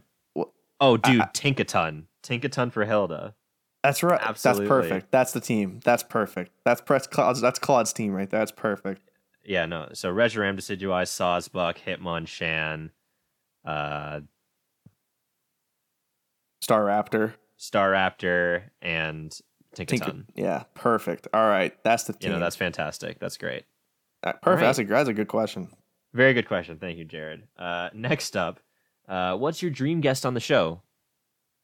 Joe Zija. Joe Zija. Yeah, for sure. Joe Speaking Zija. of Claude. Yep, next question. Colby, will you be having a lesson plan revolving around Final Fantasy VII lore? If the over under was like half for the rest of my life, will I teach a class on FF7? I think I would have to take the over. Oh, really? I think it'll happen at some point in my life, but Let me at least zoom into that class. I'd like to be there. you can be on call for sure. Oh, for fuck's sake. What is this? Which Pokemon has the best smelling feet? Do you just want to read my note and move on? This is fucked up. Yeah, let's move on. Oh, fuck. Wait, that's a whole question? Oh, Christ. I thought that was the next section. This is a good Okay, question. Last question. Let's end it with a complicated one. As You Jared awake to a says. magical wizard floating above you. He informs you that you have won the magical lottery. Hell yeah. You will now and for eternity have free video games if you so choose. But every time you finish a game, you must eradicate another game from your library from existence forever. If having every game available to you, what are you playing first, and what are you eradicating from existence forever for everyone? So look, the wording's weird. So if we play a game, do we eradicate a game from the minds of everybody who's ever lived forever, or just our own minds? I guess it's for everybody. Damn. Okay. What game am I playing first? I haven't played yet. God, it would have been remake like I a mean, year ago. I can say remake for mine because I only just started it. Okay. What are you getting rid of? One of the Zelda CD games. Just doing everyone Like- a favor. Yeah, like one of those shitty. It will get rid of a lot of memes for sure, but I feel like it's better for everybody. I'll do you a favor. I will play. Definitely, you seem like you have to think a lot about this favor. I'll play Ocarina of Time. Oh, Like, if I could hop in a time machine and play it back when it first came out, because I'd be way more willing to play it than I am now. And I will eliminate Sonic 06. ooh, that's an interesting one. Erase it so that it never happened. I wonder what that would do to Sonic's reputation. Not kill it.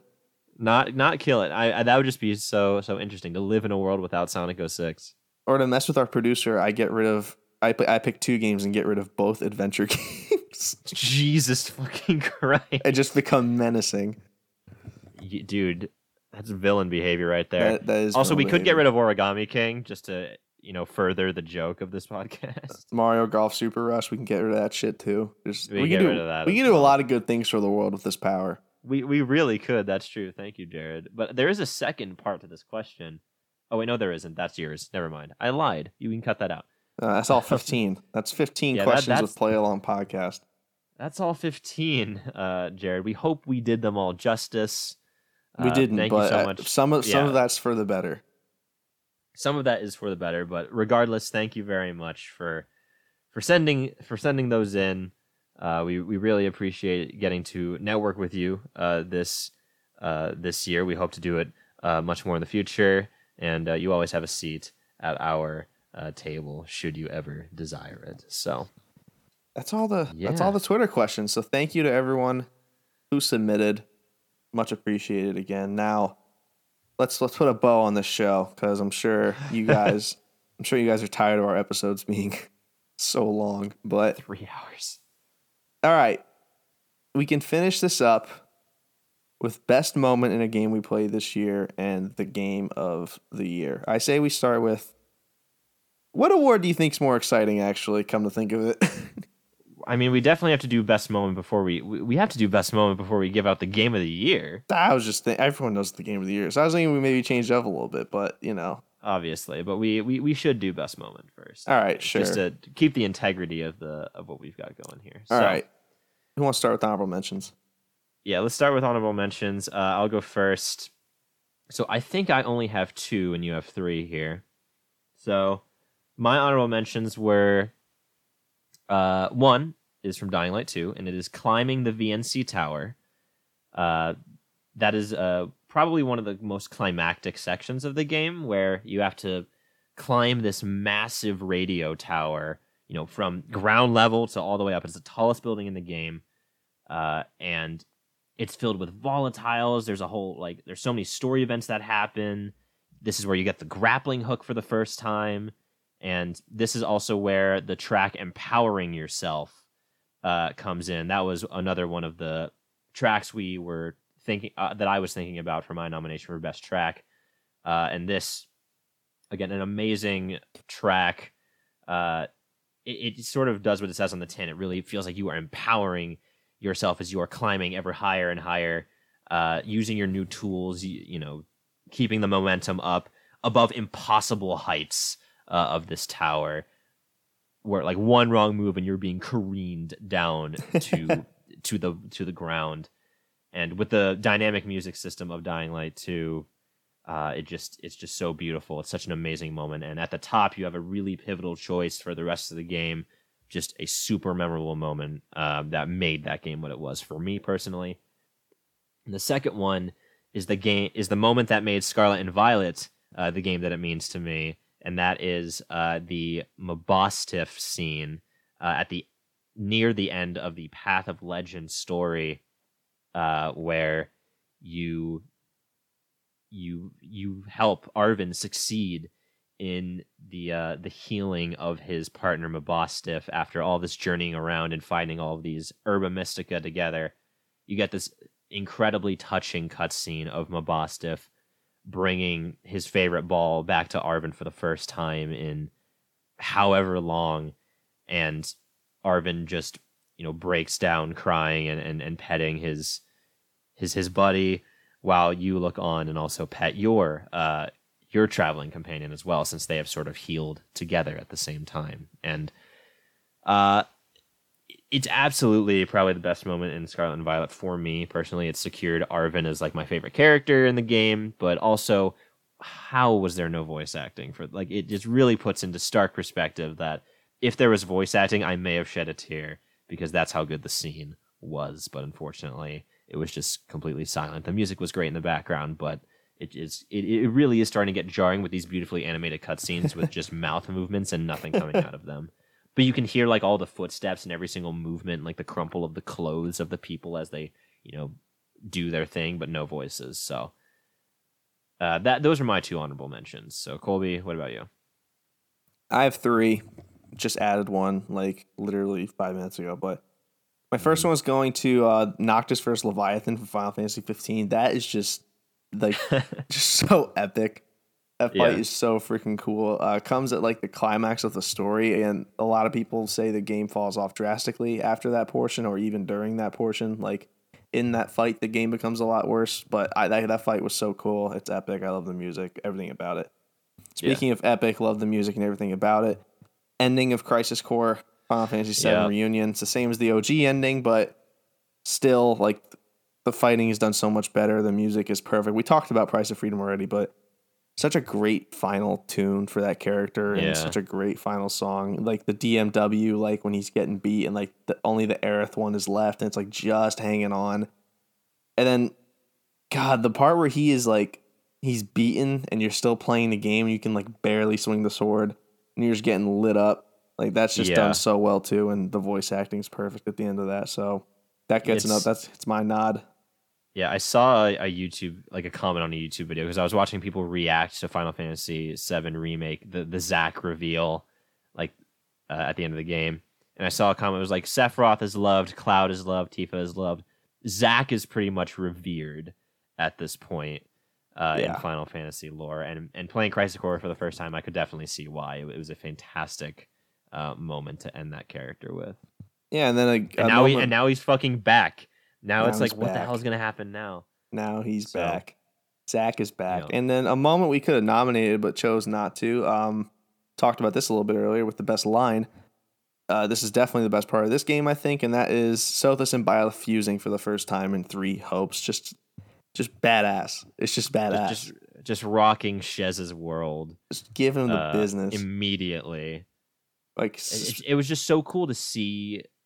Sorry, this is yours. You should probably explain this. No, you're gonna say exactly what I'm gonna say. It was just so cool to see like that happen again, and like seeing Cassandra Lee Morris speak through the vessel of Byleth, and like a much more menacing and aggressive side of Sothis, which I love that. Again, like I hate that it was so undervalued and underexplored in the game, but she's on the freaking box art, and like they barely do anything with it. Barely do anything with it, yeah. But yeah, that's also that's so cool good to see Divine Pulse from like an outsider's perspective. Oh, it's so freaky, but it's awesome. It's like she's not teleporting; she's stopping time. She could do whatever she wants to you, and you wouldn't even fucking know. Yeah, in gameplay and in canon. Yeah, exactly. She just seeing Divine Pulse like that, seeing the full power of the Ashen Demon. It's like, yeah, I know why people are scared of this. Exactly. So it was a fantastic scene, but unfortunately just fell short of the final nominations. So let's get on to those. That's what you're here for. So my personal addition to the potluck here was the Volo battle from Pokemon Legends. Is that Arceus? Is that G-Wagon? That is G-Wagon. Yes, it's all sort of one giant fight, because Volo essentially fights with 8 Pokemon, and 2 of them are Giratina. So, Origin and Altered. Yeah, and Altered and then Origin. Yes, that's awesome.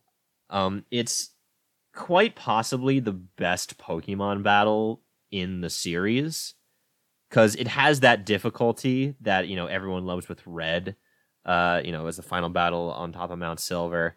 Not in the fact that it's like stupidly high level, but in the fact that he's like the only Pokemon trainer, or they're called Pokemon wielders in this game, but he's the only wielder that like has 6 Pokemon. Like no one, like you are the best battler because you come from a time where battling is, commonplace. No one else can really stand a chance against you, but this guy rocks in with like 6 fully evolved Pokemon, and it's Cynthia's team. Like he's the ancestor to Cynthia, and this is Cynthia's team. So you got your Garchomp, you got your Spiritomb lead, you got your Garchomp, you got your stat boosting Togekiss, you got your Milotic, I believe. You got your Lucario, you got your Roserade, Gastrodon? No, Gastrodon is replaced with a Hisuian Arcanine for Volo's team. So that's the only Pokemon that's different. But like the music, dude, is just it's Cynthia's like intro theme, so like the piano, but made into a battle theme. That's fire. It is chilling. And with the agile and strong style I battle think our system producer's this game about to call has- back in and say we changed the best track again. Yeah, right. But like the battle music is chilling, and it is like it's on our document. Like the versus Volo battle was in contention at a time, but I feel like the moment is better than the music itself, which Yeah. is kind of hard to do in Pokemon. But like this was so crazy, and you beat them, right? At that point, like if you just follow the game and don't do any grinding, you will probably barely beat him. But then he's like, what the he goes crazy, like, what the hell is going on? It's like Arceus spit you out of the time-space vortex specifically to get in my way. But then he sort of is like, but it's not over yet. And then fucking Giratina emerges from a portal behind him. Beautifully animated cutscene of the two together, because the two are partners in this endeavor. Volo set Giratina free to pull open this time-space rift to have a chance to get back at Arceus for banishing it. So the two are in cahoots. And then Giratina comes out in its altered form, and your Pokemon don't heal, by the way. Like between Volo battle and this, your Pokemon don't heal. So you can just wreck your shit. So he could just immediately wreck your shit. I tried this battle 10 times before I beat it. That's how hard it was.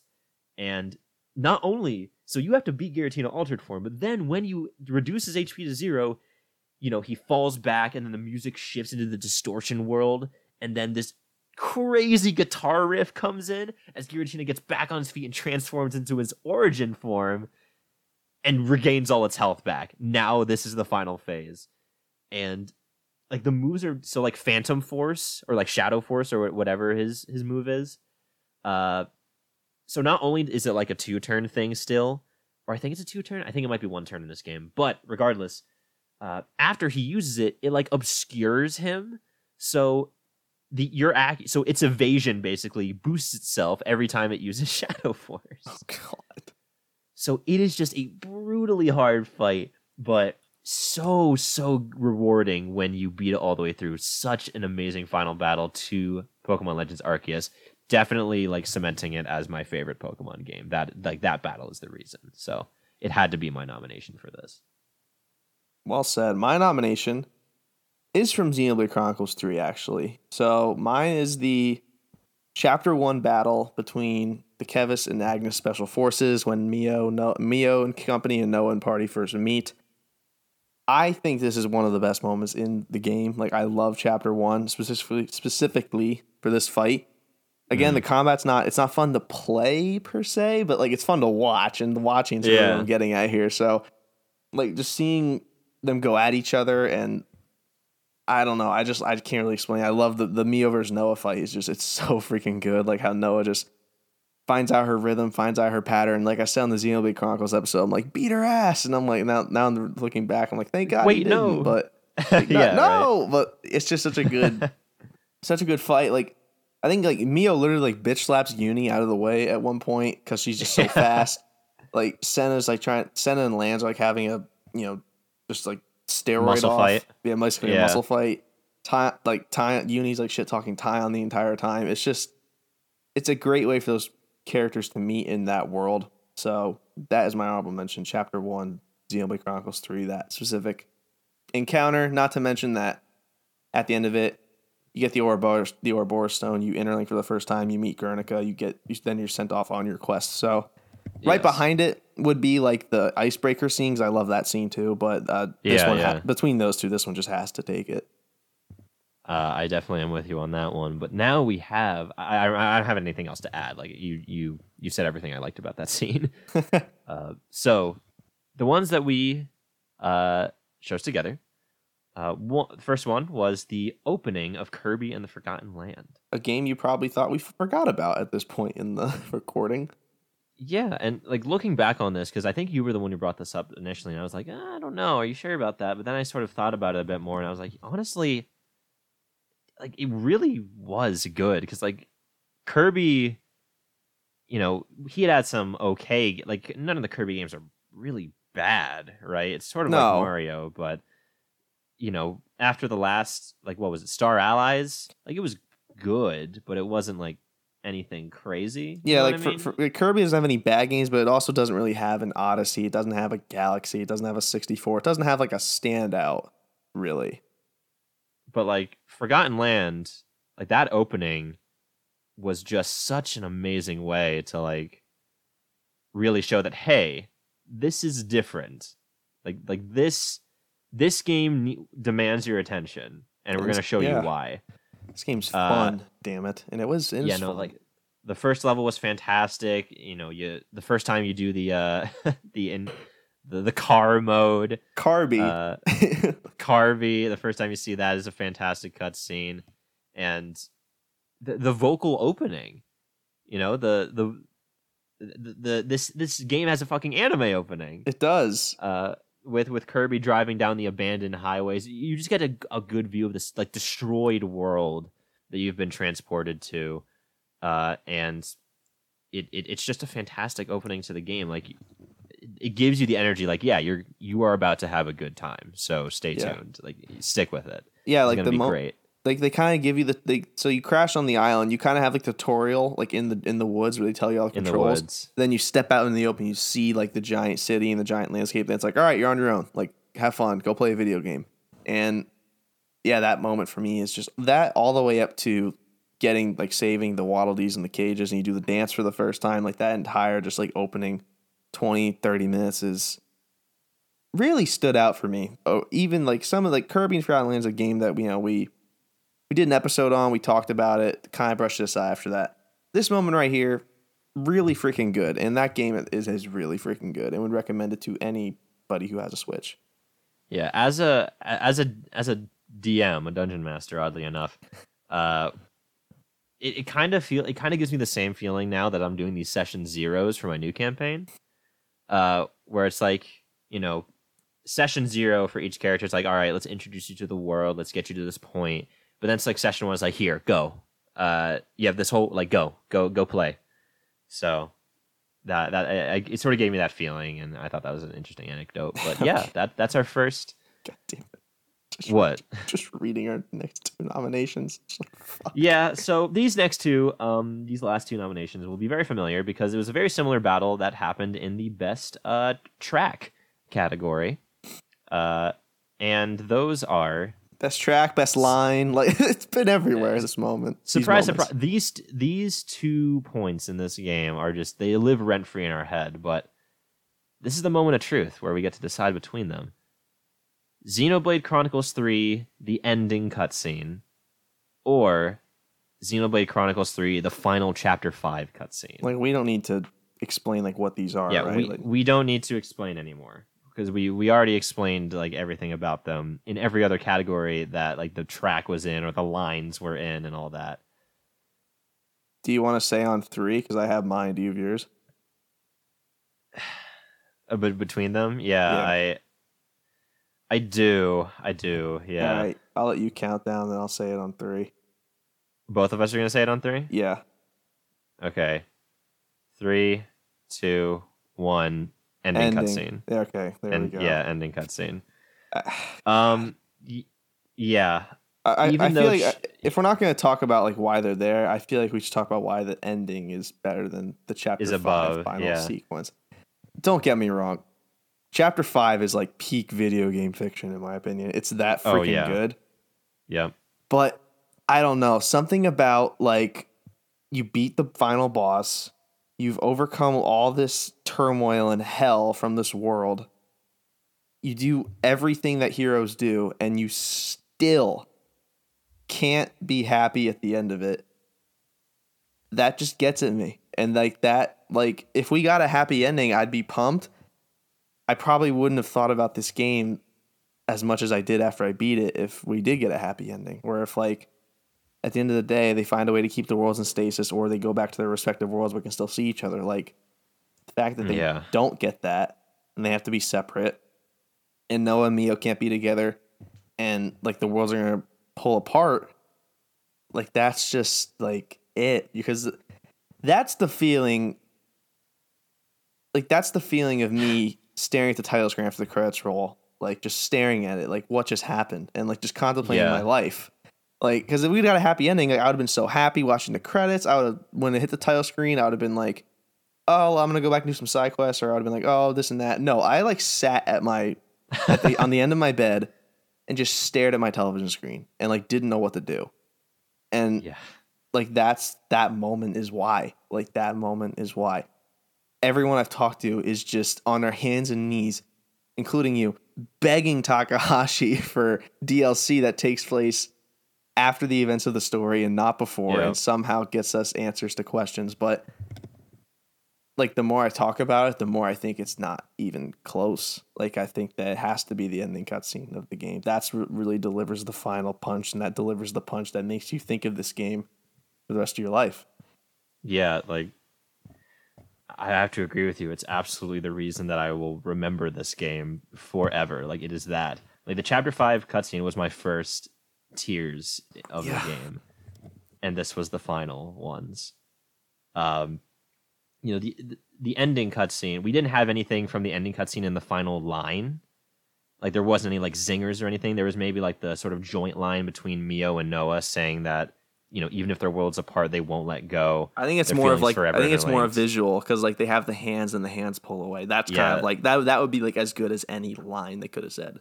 Exactly. And obviously you have the vignettes between each of the pairs and, you know, talking about how they feel about each other.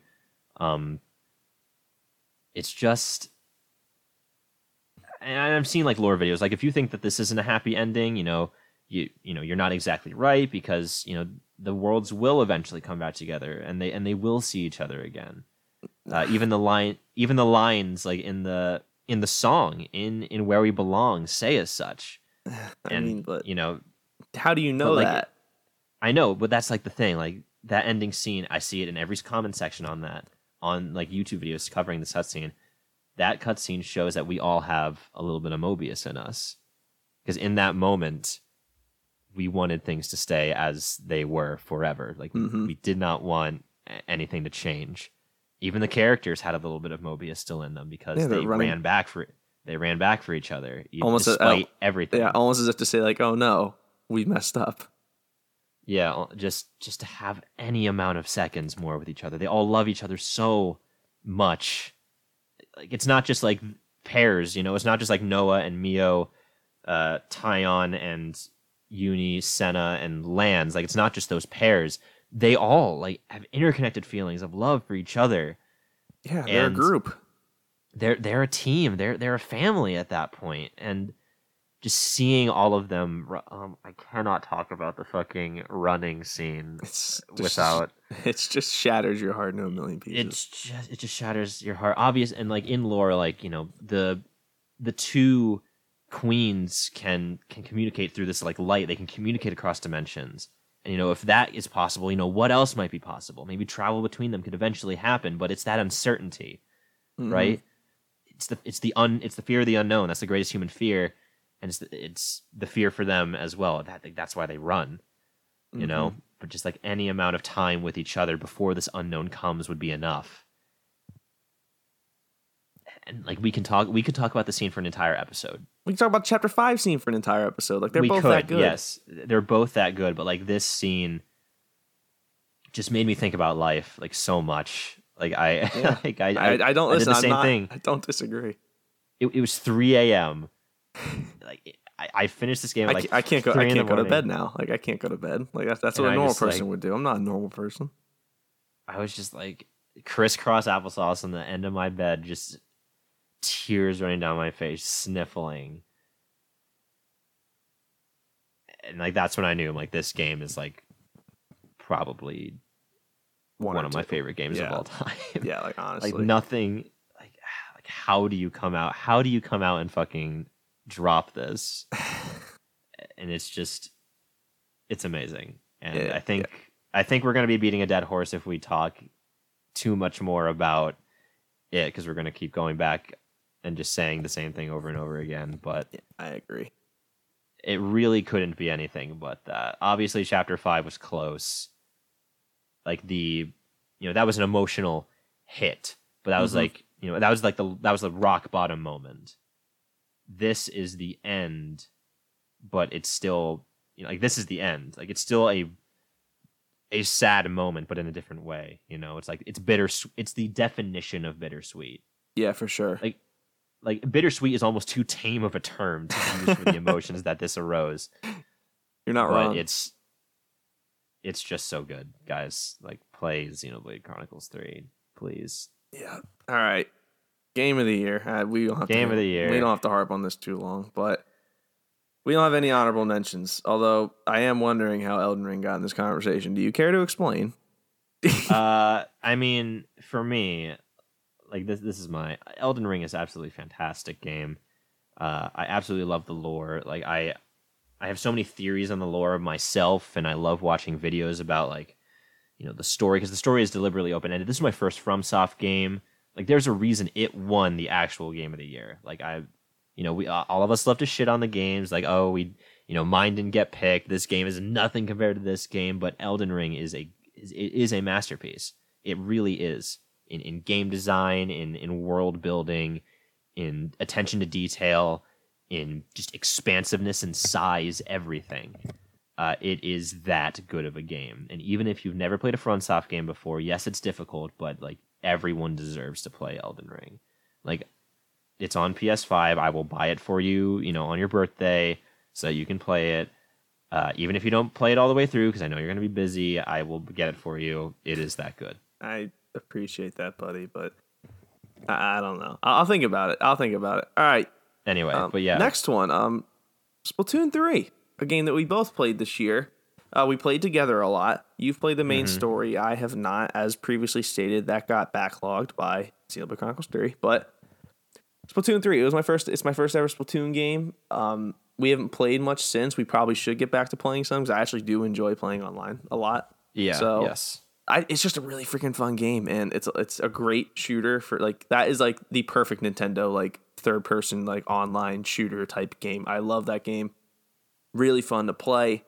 Would absolutely, if anyone ever text me like, hey, you want to play Splatoon? Like, yeah, I'm in. Let's do it. It's just I would only play with friends, honestly. It's one of those like online niche games for me personally. Like main story, you've talked it up a very great deal. I'll check it out maybe one day, but yeah, Splatoon 3 is just a lot of fun. And I think for a lot of people, this would be their pick for game of the year. It really is just like the best deal in gaming. Like you get a very robust multiplayer that is constantly being updated and supported. Obviously, the servers are kind of shit sometimes. Yeah, well, But even despite that, we still have a lot of fun playing it. Very robust multiplayer, very fantastic graphics. Honestly, for the Switch, very Yeah, good, I agree. Very, a fantastic style around. Great That's what I'm trying to soundtrack. Go for great, amazing soundtrack. I was about to say it. Multiplayer. It's kind of like a better Call of Duty. Honestly. a lot less vulgar Call of Duty too.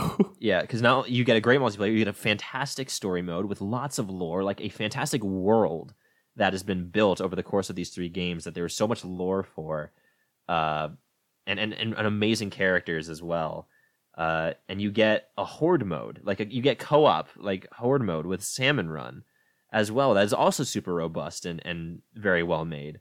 Like it is probably the best deal in gaming right now is that game. Like you get all of that for the price of a $60 game, which is just absolutely fantastic. And it is, we didn't talk a lot. One of it was it had some contenders for like different categories. Like we had the final. For me, I put the final battle of that game into like best moment. The final track, Calamari Incantation 3 mix, I put in contention for best track. Even though it didn't win those awards, just the culmination of all of that definitely at least gives it a spot for game of the year because it is just that good. Yeah, completely agree. Just touched on this one a little bit, but we'll get into a little bit more here. Not too much longer. We don't want to keep you guys any longer. We've kept you. Kirby and Forgotten Land. A great reset for the Kirby franchise. I love this game. I love the direction they're going. It's a ton of fun to play. It's a lot of fun to look at. Has so much charm. A huge step up from Star Allies. Obviously goes without saying. I love Kirby and the Forgotten Land. I'm really happy I went back and replayed and finished it. I'm happy we both played and finished it because I think we both had a really good time with it. So, with that said, do we? You're cutting out hard, by the way. Oh shit, my bad. Do you want me to redo all that then? You're still cutting out like really bad right now. Hang on, let me check my audio settings. Okay, you're back stable right now. How do I sound? You sound worse. Interesting, because I'm pretty good on my end. It's not like you're cutting out at all or anything. I mean, hey, that's why we do independent audio. But hang on, I'll hop on my hotspot, see if that changes anything.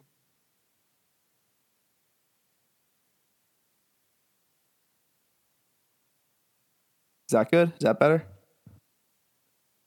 I can hear you. Like you sound the same, but like I already have kind of weird quality with my AirPods in. Oh, so okay. Well, I'll just. You're stable now. You're stable. Where did I lose you? When you started talking about Forgotten Lands. Okay, I'll just redo Kirby and Forgotten Land then. So, all right. Okay. Third one up, we just kind of touched on this one here a little bit, but we'll get into a little more detail here. I don't want to keep everyone here too long. It's already been almost 3 hours. Kirby and Forgotten Land, a game that I really enjoyed playing this year. A huge step up from Star Allies, a great step forward for the Kirby franchise. A lot of fun to play, a lot of fun to look at. Has plenty of charm with Waddle Dee Town, plenty of replayability with the collectibles, and a lot of post game that I haven't dived into at any, but might make that a priority for the upcoming year to get into some of that. But yeah, Kirby and Forgotten Land, just like Splatoon 3, very much deserving of being here. A game that kind of fell through the cracks as it came out all the way back in March, but nonetheless, a really fun experience and a really good game.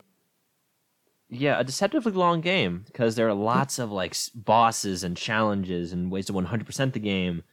Collectibles, like you said, secret areas, all sorts of stuff that neither of us have really dove into too much. But looking at online and everything, there's a good amount of content there. And like you said, an amazing revival for the Kirby series. Not that again, like none of the Kirby games are really bad. Like this isn't like I'd say a Sonic, where like some of Sonic games are objectively like really poor in quality. Just a good shake up for the series. Yeah, just a good, exactly. Yeah, a good step forward, rather, is a better word than a revival, I'd say. Yeah, for sure. But, sort of like more open Kirby levels. Like, it was a really, really fun time. And I definitely hope that's the direction they keep going in the future. Me too. But, me too. There was only one. There's only one possible. You all knew what it was going to be when the episode started. Let's all be honest here. But for the sake of the ceremony, I would love to. What were you gonna say? I was gonna say, come on up, Takahashi. Accept your reward, buddy. Yeah, he was when Switch It Up Game of the Year, like he started shaking hands already. Like he wasn't wasting any time. Yeah, no. Come on up, Mr. Takahashi, because we would love to present. We have the great honor to present the Switch It Up Game of the Year award to Xenoblade Chronicles 3. Just to put one big ass bow on this game for the show at the moment. Please.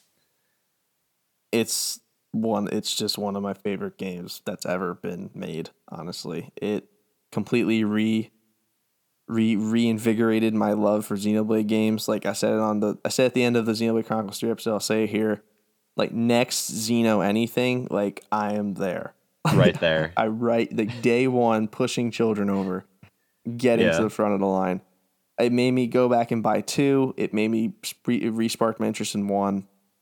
This game is just a storytelling narrative masterpiece. And anyone with the slightest interest in JRPGs, you need to play this if you own a Switch. It's a top tier, like Fire Emblem Three Houses good JRPG on the Switch. Like it's in that conversation. It's in the conversation for Yeah. best JRPG of not just this year, but of the Switch's lifetime. So that's my final Yeah. take on the game. You know how I feel about it.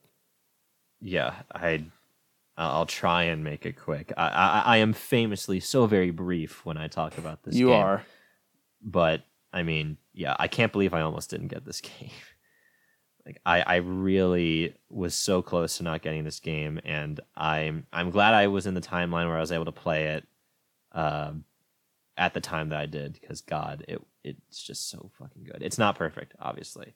Gameplay is a little, not fun sometimes.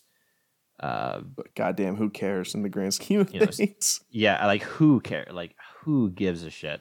Honest to God, like all of that is absolutely pales in comparison to the astronomical highs in the storytelling department, the voice acting department. Every single narrative part of this game is so incredible, and it's probably one of the best video game stories ever told.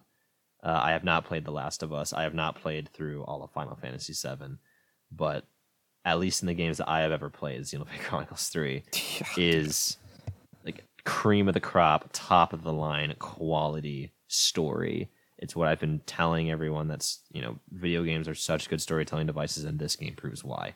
It is just so gorgeously and perfectly, like tightly, consistently written, and I just can't believe that they fucking pulled something like this off. Yeah, I feel like that's a great place to tie the bow and send it off. And, it'll be back in July for the best favorite games of all time retrospected. I'm pretty freaking confident in saying that. So there was no other option. Xenoblade Chronicles 3, just the best game that came out this year, I think. I really do think that. So that said, that is the end of the show. That is the 2022 recap and the Switch It Up Game Awards 3 hours later, as has become per tradition these past couple episodes. But you know what? If we're not going to be here all the time, when we are here, we're going to give you the best we got. So that's just kind of the deal we have to make these days now. Yeah, I mean, if we want to be here for a good little bit per session, if we're not going to be here all the time. So Yeah, exactly. I basically just regurgitate what Colby said. But so yeah, what he said. Yeah, just break up the episode, bookmark it. We don't take offense. Do whatever you got to do to get through it, man, because, we're not here. We may not be here all the time, but goddamn, when we are here, we're going to have a good time recording. And that's exactly We what are going to do stick every around time. for a little bit. Yeah. Exactly. So that's going to do it. Again, thank you all for an amazing 2022. A lot of uncertainty, a lot of unknowns of 2023, but one thing is for sure, Switch It Up will be here. Switch It Up will be putting out content whenever it is most convenient and available, both together, collabs, individual projects, whatever it may be. We are going to be back for a season 4, season 5. We renewed our contract very recently, but yeah, just again, thank you all so much for all the moments this year, for 10,000 downloads, for all the friends and the community we found and become a part of. It's been great, and I couldn't have thought of a better episode to close it out with. Yeah, I was about to say we had some friends on this episode. We referenced a lot of people. We got their questions in and answered them. I feel like a lot of the podcasts in our circle really are thriving just because of all the community activities 100%. we've been doing with each other, going on people's podcasts and just being regulars on other airwaves. It's something I never really thought about as like a possibility. Like, oh yeah, collabs are going to be a huge part of what I like about this show, but really they have been, and we just hope that you guys enjoy listening as much as we enjoy creating this content to put out there. So yeah, thanks for a good year, everybody. We'll definitely make sure to stick around for this coming year as well. Yeah, that said, be on the lookout for us on the Friday Night Gamecast here in the middle of January. We were on for a great chat there. Also, almost 3 hours, I think. But we were talking about Pokemon Black and White. Another great conversation. I recorded that from my mom and dad's closet, so that was interesting. But Tyler, any final words before we send the good people off? All the links are down in the description below for social media. Switch It Up account on Twitter. Instagram is on life support, but the Twitter's been spiced up lately, so highly recommend check that out. Yeah, I mean, other than that, all of the podcast socials will be in the description as always. I also did this one last time for 2022. Thank you all. We call our secret audience for staying all the way to the end of all these long ass episodes. We really do appreciate you guys, and if you want to support the show in a direct way, as always, and will probably be in the future, the best way to do that is to leave a review on your podcasting listening platform of choice. Just a star review, or if you're feeling real spicy, you can go over to Apple Podcasts and leave a detailed review, suggestions for the podcast, comments on the content, anything to help us cater the content to what you guys want to see. That's about all from me. So one last big heartfelt thank you to all of you for, whether it be our listeners, our new friends that we've made in our podcasting circle. Thank you all for an amazing year, and we hope to see you all in the year to come as well. So yeah, have a good one, gamers.